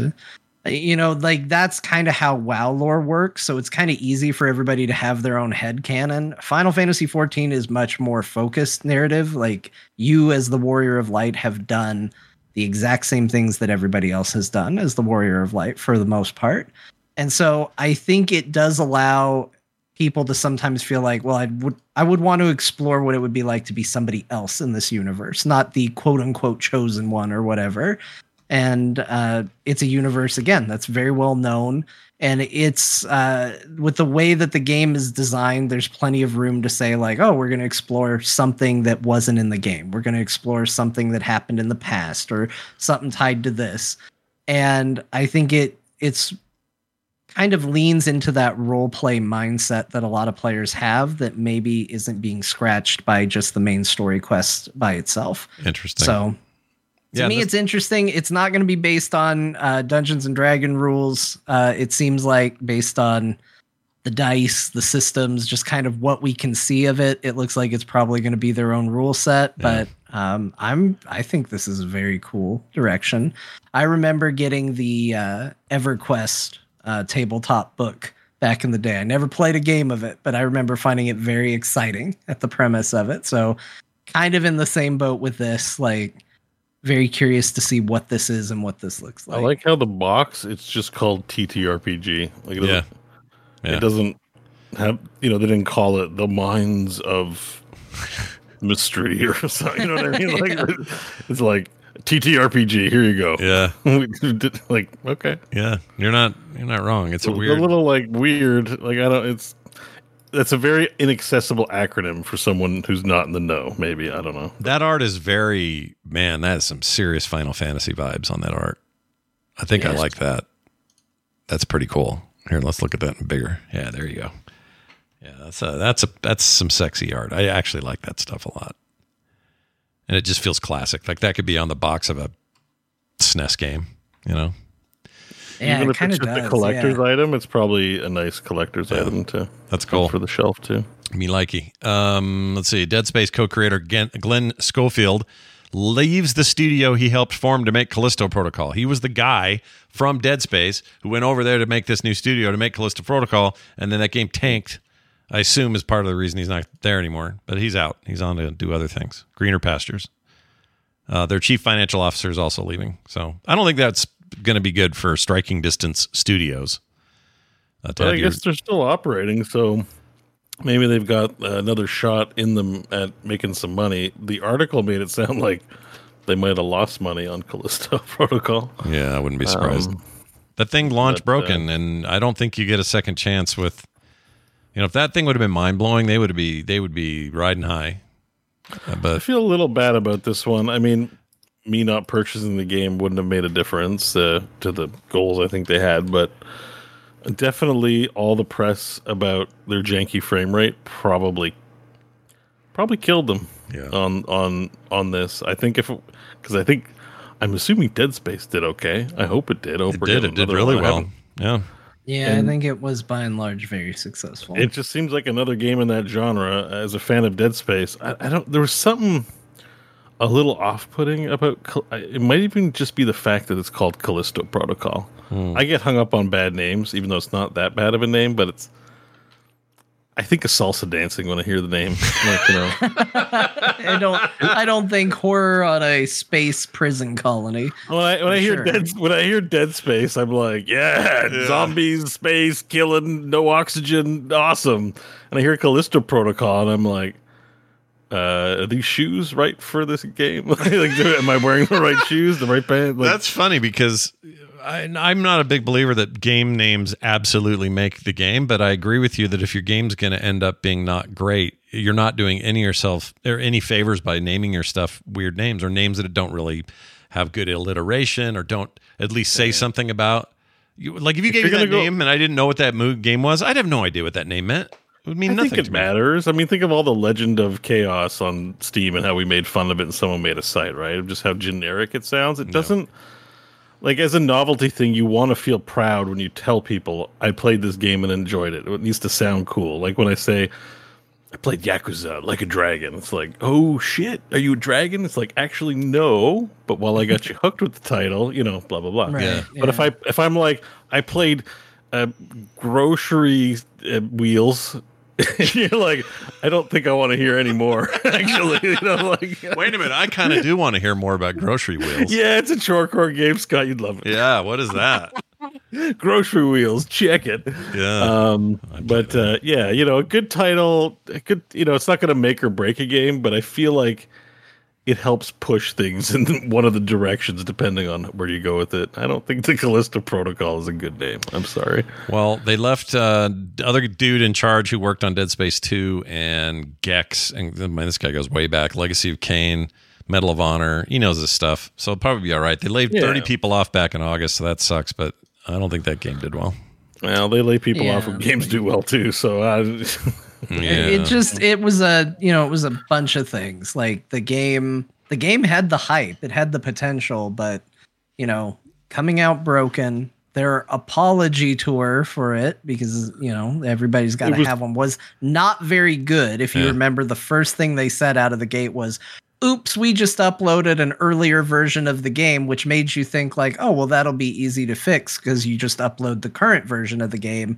And then they're like, months start to go by and you're like, did you lie? Yeah. Because it feels like this would be an easy fix based on what you said the problem was. Yeah. And the game still wasn't good. And then finally, when they did get it working, it just wasn't the best game on top of it. Jeff Keighley gave them a lot of support. Like, it wasn't also just like a side game that you saw. It was like Jeff Keighley came out and he's like, let's talk about Callisto Protocol, everyone. Here's Glenn. Like, there was a lot of hay made about it for sure. Yeah. So you'd think with that much hay from the stone, you'd think they'd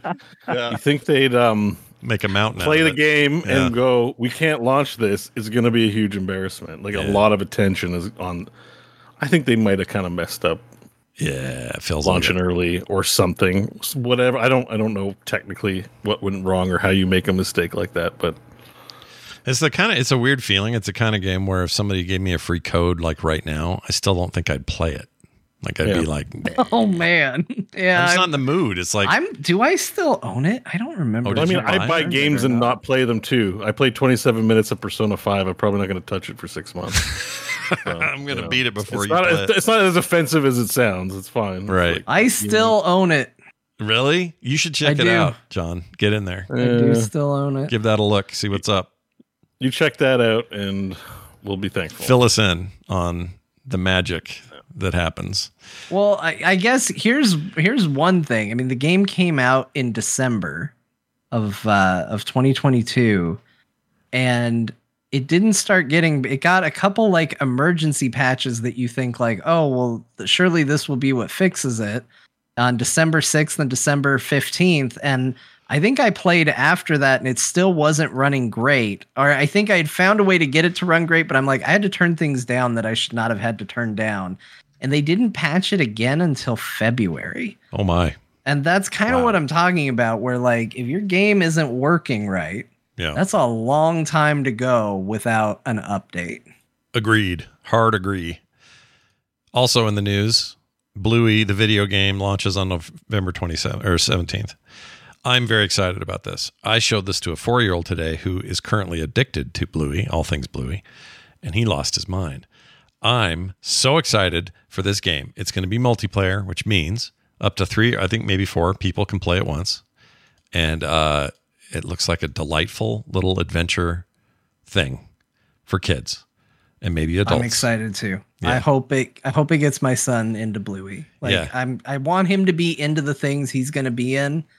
But every now and then, something new gets the interest, and just times where I feel like we're going in the wrong direction. Yeah, Bluey is one of the greatest things ever. Any kid who gets hooked on Bluey is better off for being hooked on Bluey. I can promise you that. Yes, that is a show that if Bluey is on, Dad is as invested as the kid is. Maybe even more. That is not what he picks. No, he has a tendency to pick some very weird things. I regret the day that I let my son see YouTube. Because he really likes to pick things from YouTube. Yeah, I get that. It's a weird time to raise kids. You know, yeah. I mean, I had my. There are my a lot of videos that are just people in bright, colorful tractors in Farming Simulator, just driving tractors around. Yeah, and that is real good for him. And hey, you know what? He gets to practice his colors. So as a dad, that's fine. He went from very confidently saying the wrong thing for colors, where he would just point at something that was blue and he'd just go, red. You're like, well, I'm glad you're very confident about this, but no, not correct. Not red. Not right. And now he's got his colors down pretty good. Although he does like to combine colors together. So he'll look at something that's green and he'll go, blue, green. Oh. And you're like, it's just green. He's like, okay, green. And then you see something else. He's like, red, orange. Like, nice. Just pick one, man.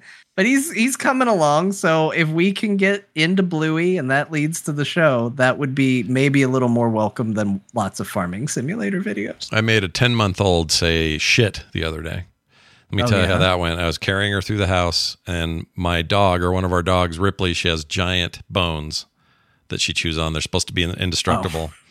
And when she chews them, she makes them really sharp around the edges of the thing, and I'm barefooting it, and I stepped on one of these bones, and I went, shit. She's only 10 months old, but she immediately goes, shit, like right back to me. So I called Taylor. I said, it's happened. She's repeating my swear word, and she said, it's okay, Dad. I already have done worse in front of her. So that's how that went. What else? She was honest and told you. That's good. Yeah, that's how we work around here. Sea of Thieves is adding private servers. That's exciting for people that are into that, I think. Run your own deal, have your own settings, tweak a few things. Sounds like fun. Yeah. It's a small little thing, but I was really excited personally. I think that's great. I need to sometimes you want to play without getting your ship sunken by some asshole. Yeah. You want to be. This is. I mean, you have to pay for these servers. What's the deal? I don't know any of the details. It's just a headline. Scott, don't ask for more. Yeah, I don't want more than that. That's great. Core. It was not gaming journalism. It's more gaming talkerism. So. Let's see. Oh, they did say reduced risk means reduced rewards. So if you do this, you get less stuff, I guess. I don't know. Yeah, it's a real pain in the ass when you're carrying a whole bunch. Like, it's part of the fun, but there are times when I just want to do in-game content. You want to deal with friendly pirates, not That's right. griefy pirates. That's right. No one needs a griefy pirate. That's what I always say. Let's move on to this final story. Bo, you put this in. There's some kind of Baldur's Gate meme song by a guy named Tom Cardy. It was just a meme song, but because it's just a guy doing a meme thing, I don't think there's any copyright issues there. Let's just play it. Let's see what we got. It's just because it was Baldur's Gate 3, I thought it'd be fun to play. We'll give a slight language warning, but it's a fantastic song. It's a little sweary, is it? Okay. Well, let me turn up the volume. It is very good, though. Here we go. I'm hitting play. It's not very long either. Here we go. Maybe. On the horizon of this forest path, you see a group of dark, cloaked figures slowly trudging towards you. What do? My half-orc barbarian braces her great hammer, and that's a 1. Critical fail. Steve, what do? Well, I believe in anticipation, my rogue would try and hide behind a tree. Okay, I rolled a 1. That's another critical fail. Tom, what does your human bard do? Active perception check. It's a natural 20. Let's fucking go. I feel it in my fingers, I feel it in my toes. These motherfuckers need to harm us, and they got to go, so come on, get them now. You picked the wrong day to fuck around with my tight crew. So let's give it in, I can perceive you. Here's what we're gonna do. Me and my boys gonna mess you up. I rolled a 1. Fuck, my boys are otherwise engaged, so I'm gonna bring it on myself. Hey, I forgot, you're supposed to tell me what I see, right? Yes, thank you. Let's just slow it all down a bit. So you notice that one of the hooded figures is a little shorter. I cast Vicious Mockery, nat 20, let's go. You're a short motherfucker and nobody likes you. Short! Everybody says, fucking short that guy is. And that stops you from forming meaningful relationships. And when you were born, everybody thought that you were just a head. But then the doctor said, wait, this stupid motherfucker tiny short ass baby got a tiny little itty bitty body and I hate it. Your attack lands and absolutely shatters the mind of the cloaked figure. Perception check, please. Nat 20, let's go. You perceive the figure was so short because it was a child. It's always a kid. Specifically the child you've been looking for the last 15 days game time and 5 days of our actual lives. Okay, I'm sorry. I didn't know. I'll be better. Oh, fuck, his body's just lying there, right? Right? Yes. Don't. Move that body, loot that body now. Move that body, loot that motherfucker. Play my flute when I loot that dead kid's body. Bitch. I didn't I listened to it. It didn't register that there was so much swearing in this. I might not have recommended it. I'm sorry. There's a ton of it. Well, we warned everyone. So. Well, he's Australian. I mean. Yeah, it doesn't mean yeah. I love that song. I've listened to it 3 times. Loot that body. It's so good. Loot that mother beating body. It really slaps. It's very good. There it is. Tom Cardy. That's who did it. Yep. Credit Twitter. Where it's due. Twitter. I see it here on TikTok as well. Probably. I just like that it goes places. At first I was like, okay, it's a D&D thing. We're singing about D&D. Yeah. But the flute kind of got me. For some reason, got a flute. He's a real life bard. That's the power of the real life bard. That's also why I enjoyed it, because I played Bard, clearly the best class to play in Baldur's Gate 3, as demonstrated in this one.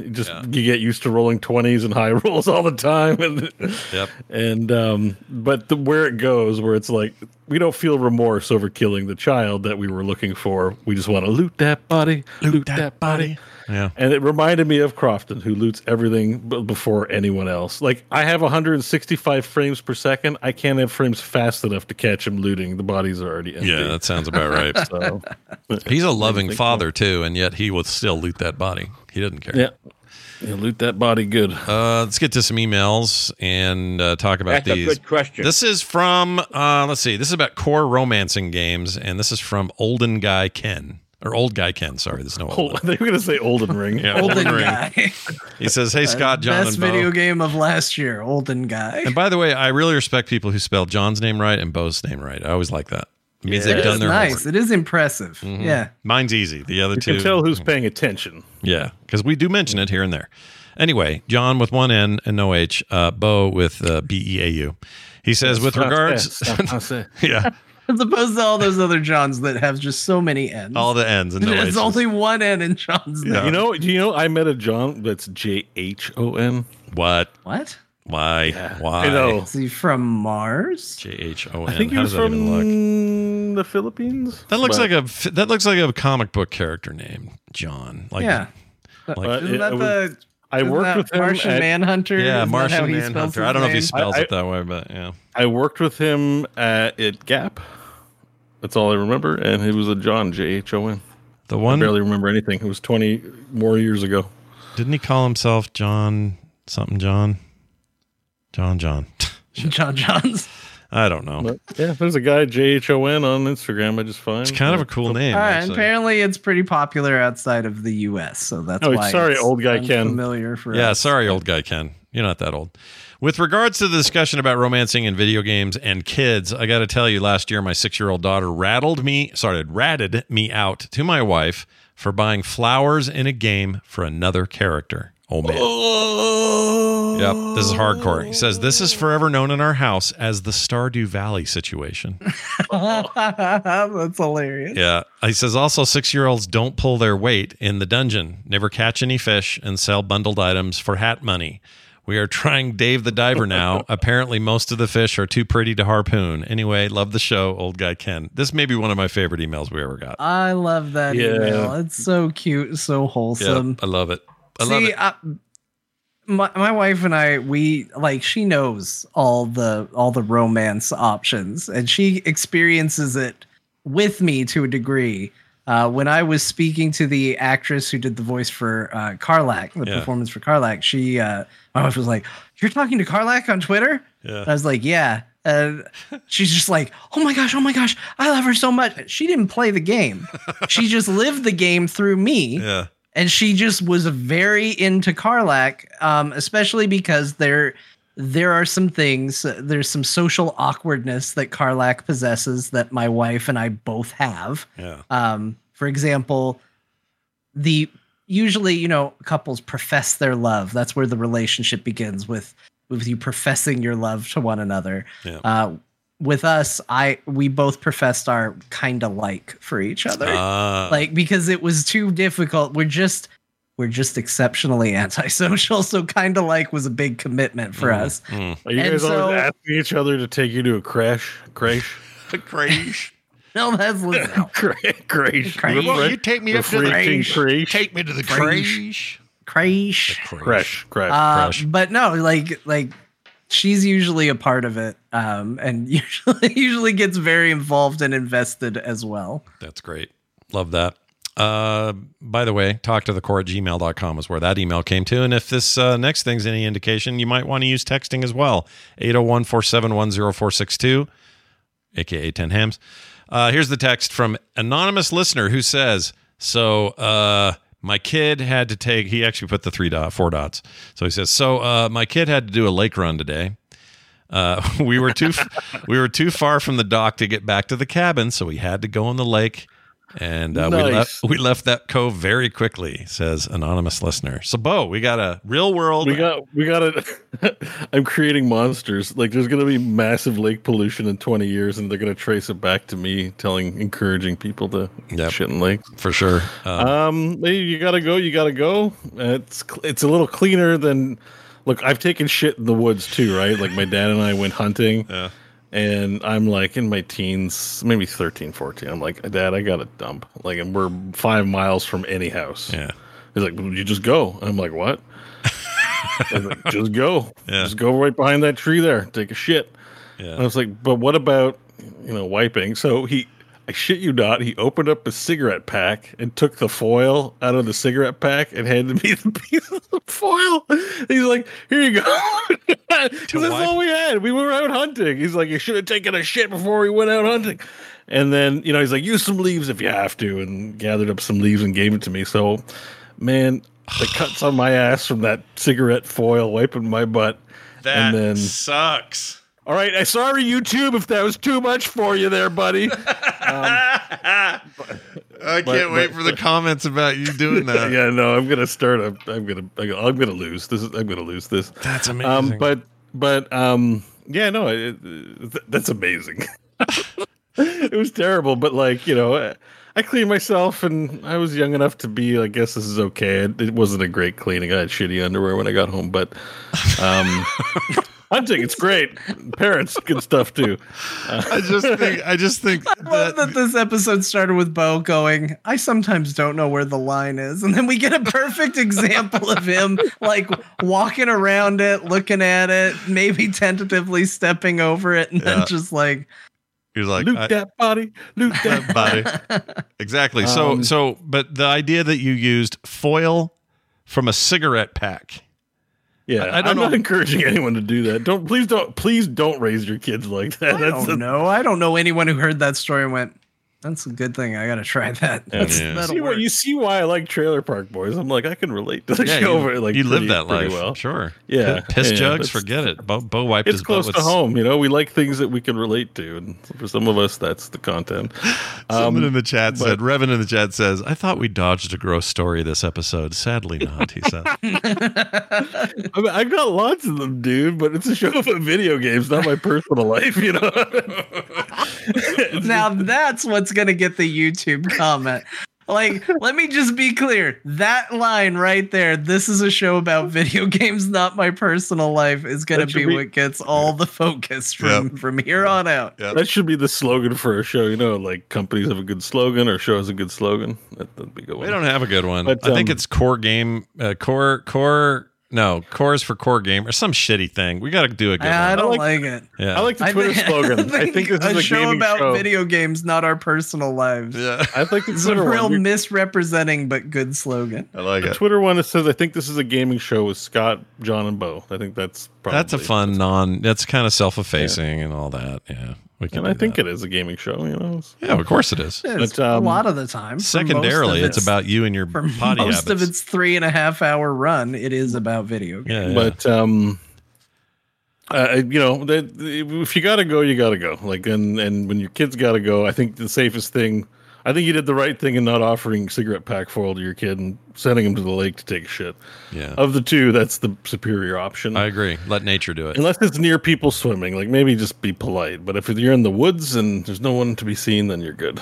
All right. I guess there was people around because you got out of there fast. Yeah, you got out of there quick, so you didn't have to. Yeah. Well, part of the reason they got out of there is because they want to stay in the water. They're more like John. They don't want to hang around in that, you know. I mean, just my family and shitting. We've got some stories. Did it ever tell you guys that my brother was trained to shit behind the shed a little bit? Oh my god! As a kid, I know. Behind the shed. My dad trained him like a dog to be like, if you're gonna. Well, he told him once, like he was like 3 or 4 years old. He's like, let's go behind the shed, and then for years he was shitting behind the shed. My brother. And there's a big pile of it back here. We were trying to figure out how we did it, and we finally got my dad to admit that he told him once to go behind the shed. And he crate trained or not? He potty trained. Like crate trained. You tell a kid something once, and they remember it forever, and you forget about it, right? So, yeah, it's that kind of a thing. What the frick, dude? Because he was feeling too lazy to get him back in the house. Because you got to clean the kid off, you know, and then take him because he had dirt on him. He's like, just take a shit behind the shed, like whatever. That's crazy. Yeah. Lee, real quick note, 3 notes. One to Lee Burns in the chat. Yes, I moved to YouTube for streaming back in April. It has been that long. So we missed you. Welcome. Second thing I was going to say is join our Discord because a lot of these discussion topics, including the weird ones, continue over there. We have a great community over there in the core group and tons of fun stuff going on in the forums over there. So go check it out. frogpants.com/Discord. We'll get you in if you haven't already joined us over there. And then the third thing, next week, we are recording Friday because John's got some dad stuff on Thursday.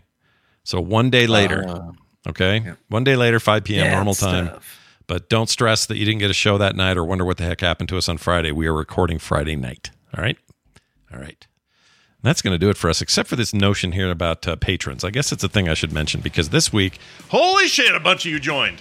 Whoa. I know. I don't know what happened here. Patreon.com/core show was the place, and here's who joined us. Baz, Andrew Martinez, Rob, Chris Big Sandwich. Sorry. Chris Big Sandwich. I almost said Big. Is that a real wait. You can't. I know you try to speed through this, but I mean, look at it. Big real? Sandwich. Says Big Sandwich. I can only believe that Chris does say Big Sandwich, but what's funny is like You messed it up a couple times. I know. And I liked every version of it. Originally, Bigglesworth was trying to come out of my face, and I just couldn't let it. Bigginswitch is what I heard. It might look like Big Sandwich, but it might be like, Swedish or something. It's a Big Sandwich. Yeah, Big Sandwich. Yep, that's how Swedish people Should be. Connery also joined us from the grave. The great Sean Connery. R. Darbs. That's cool. Josh McCorkindale. That's real. We're not making fun. That's a rad name. Jason F. KP. That's like duty, right? Where you have to do the cleanup in the army or whatever. Bjorn. KP sauce is the thing, right? Bjorn Millard, something like that. Eric Graves and Hello, matey. These are all new people this week only, and man, you guys are awesome. Thank you so much for joining us here in the Patreon. You'll get no commercials ever on the Patreon feed. You'll get pre-show content every week, including today, and monthly host specials. We just put one up where Bo and John went deep into spoiler territory and did a 2.5-hour show about Baldur's Gate 3. In case you're curious why Core is long. Yeah. Every now and then we blame each other for it, but Bo and I recorded a show together, and it was almost as long as this show right here. So that's right. And we had a lot to get out, though. Yeah, it was a lot, and I'm glad you guys did. It was a good venting, but also a great thing for patrons only. No one else is getting it but Patreon people. So if you join now, you get access to that and all the past episodes as well. We also send art in the mail. I could go on. Yes, go ahead. What? I just need to say one thing from the show that you need to know. What's that? That there is a song in Act 3 that you need to not miss. So make sure you do the House of Hope quest. That's all I'll say. It's not really a big song spoiler. I need to hear? One of the best boss battle songs ever in video games, period, happens in Act 3. Okay. And we got to spoil and talk about it, but because you haven't made it that far, I don't know when we're going to say it, but I'm just going to say epic. Okay. Epic. I'm into the epicness. That more on the spoiler cast. All right. Yeah, check it out. And like I said, all those are there for you, even if you join late. So join up. Be a part of the group. Be a part of this family. You guys are awesome. Thank you so much for your support, and everyone who already has. You're the best. Patreon.com/Core Show is the place.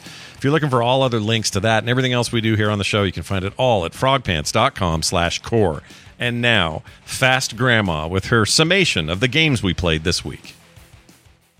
It wasn't just Starfield and Baldur's Gate 3 this week. The boys played something else, but they did play Starfield. So if you're wondering what the first game was they talked about, it was Starfield. But the new game you're going to get sick of them hearing them talk about is Cyberpunk 2077.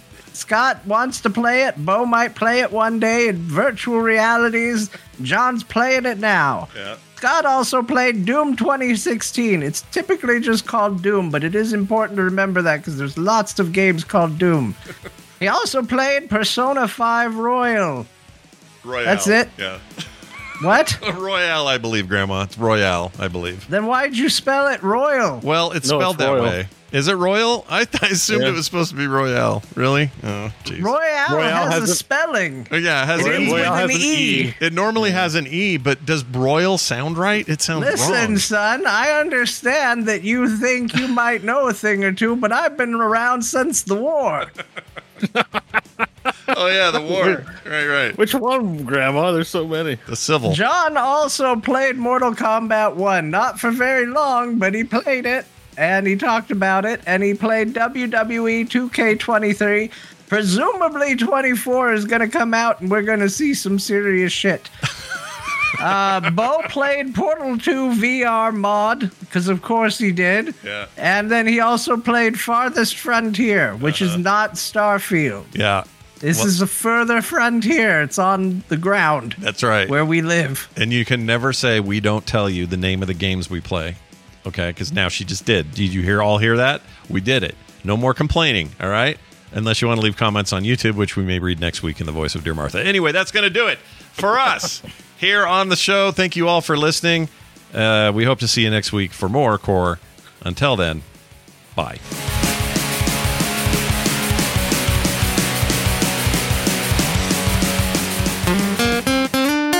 Get more at frogpants.com. It's where we'll settle our biz. You yours, me mine. Even when we're on a budget, we still deserve nice things. Quince is a place to scoop up stunning high-end goods for 50 to 80% less than similar brands.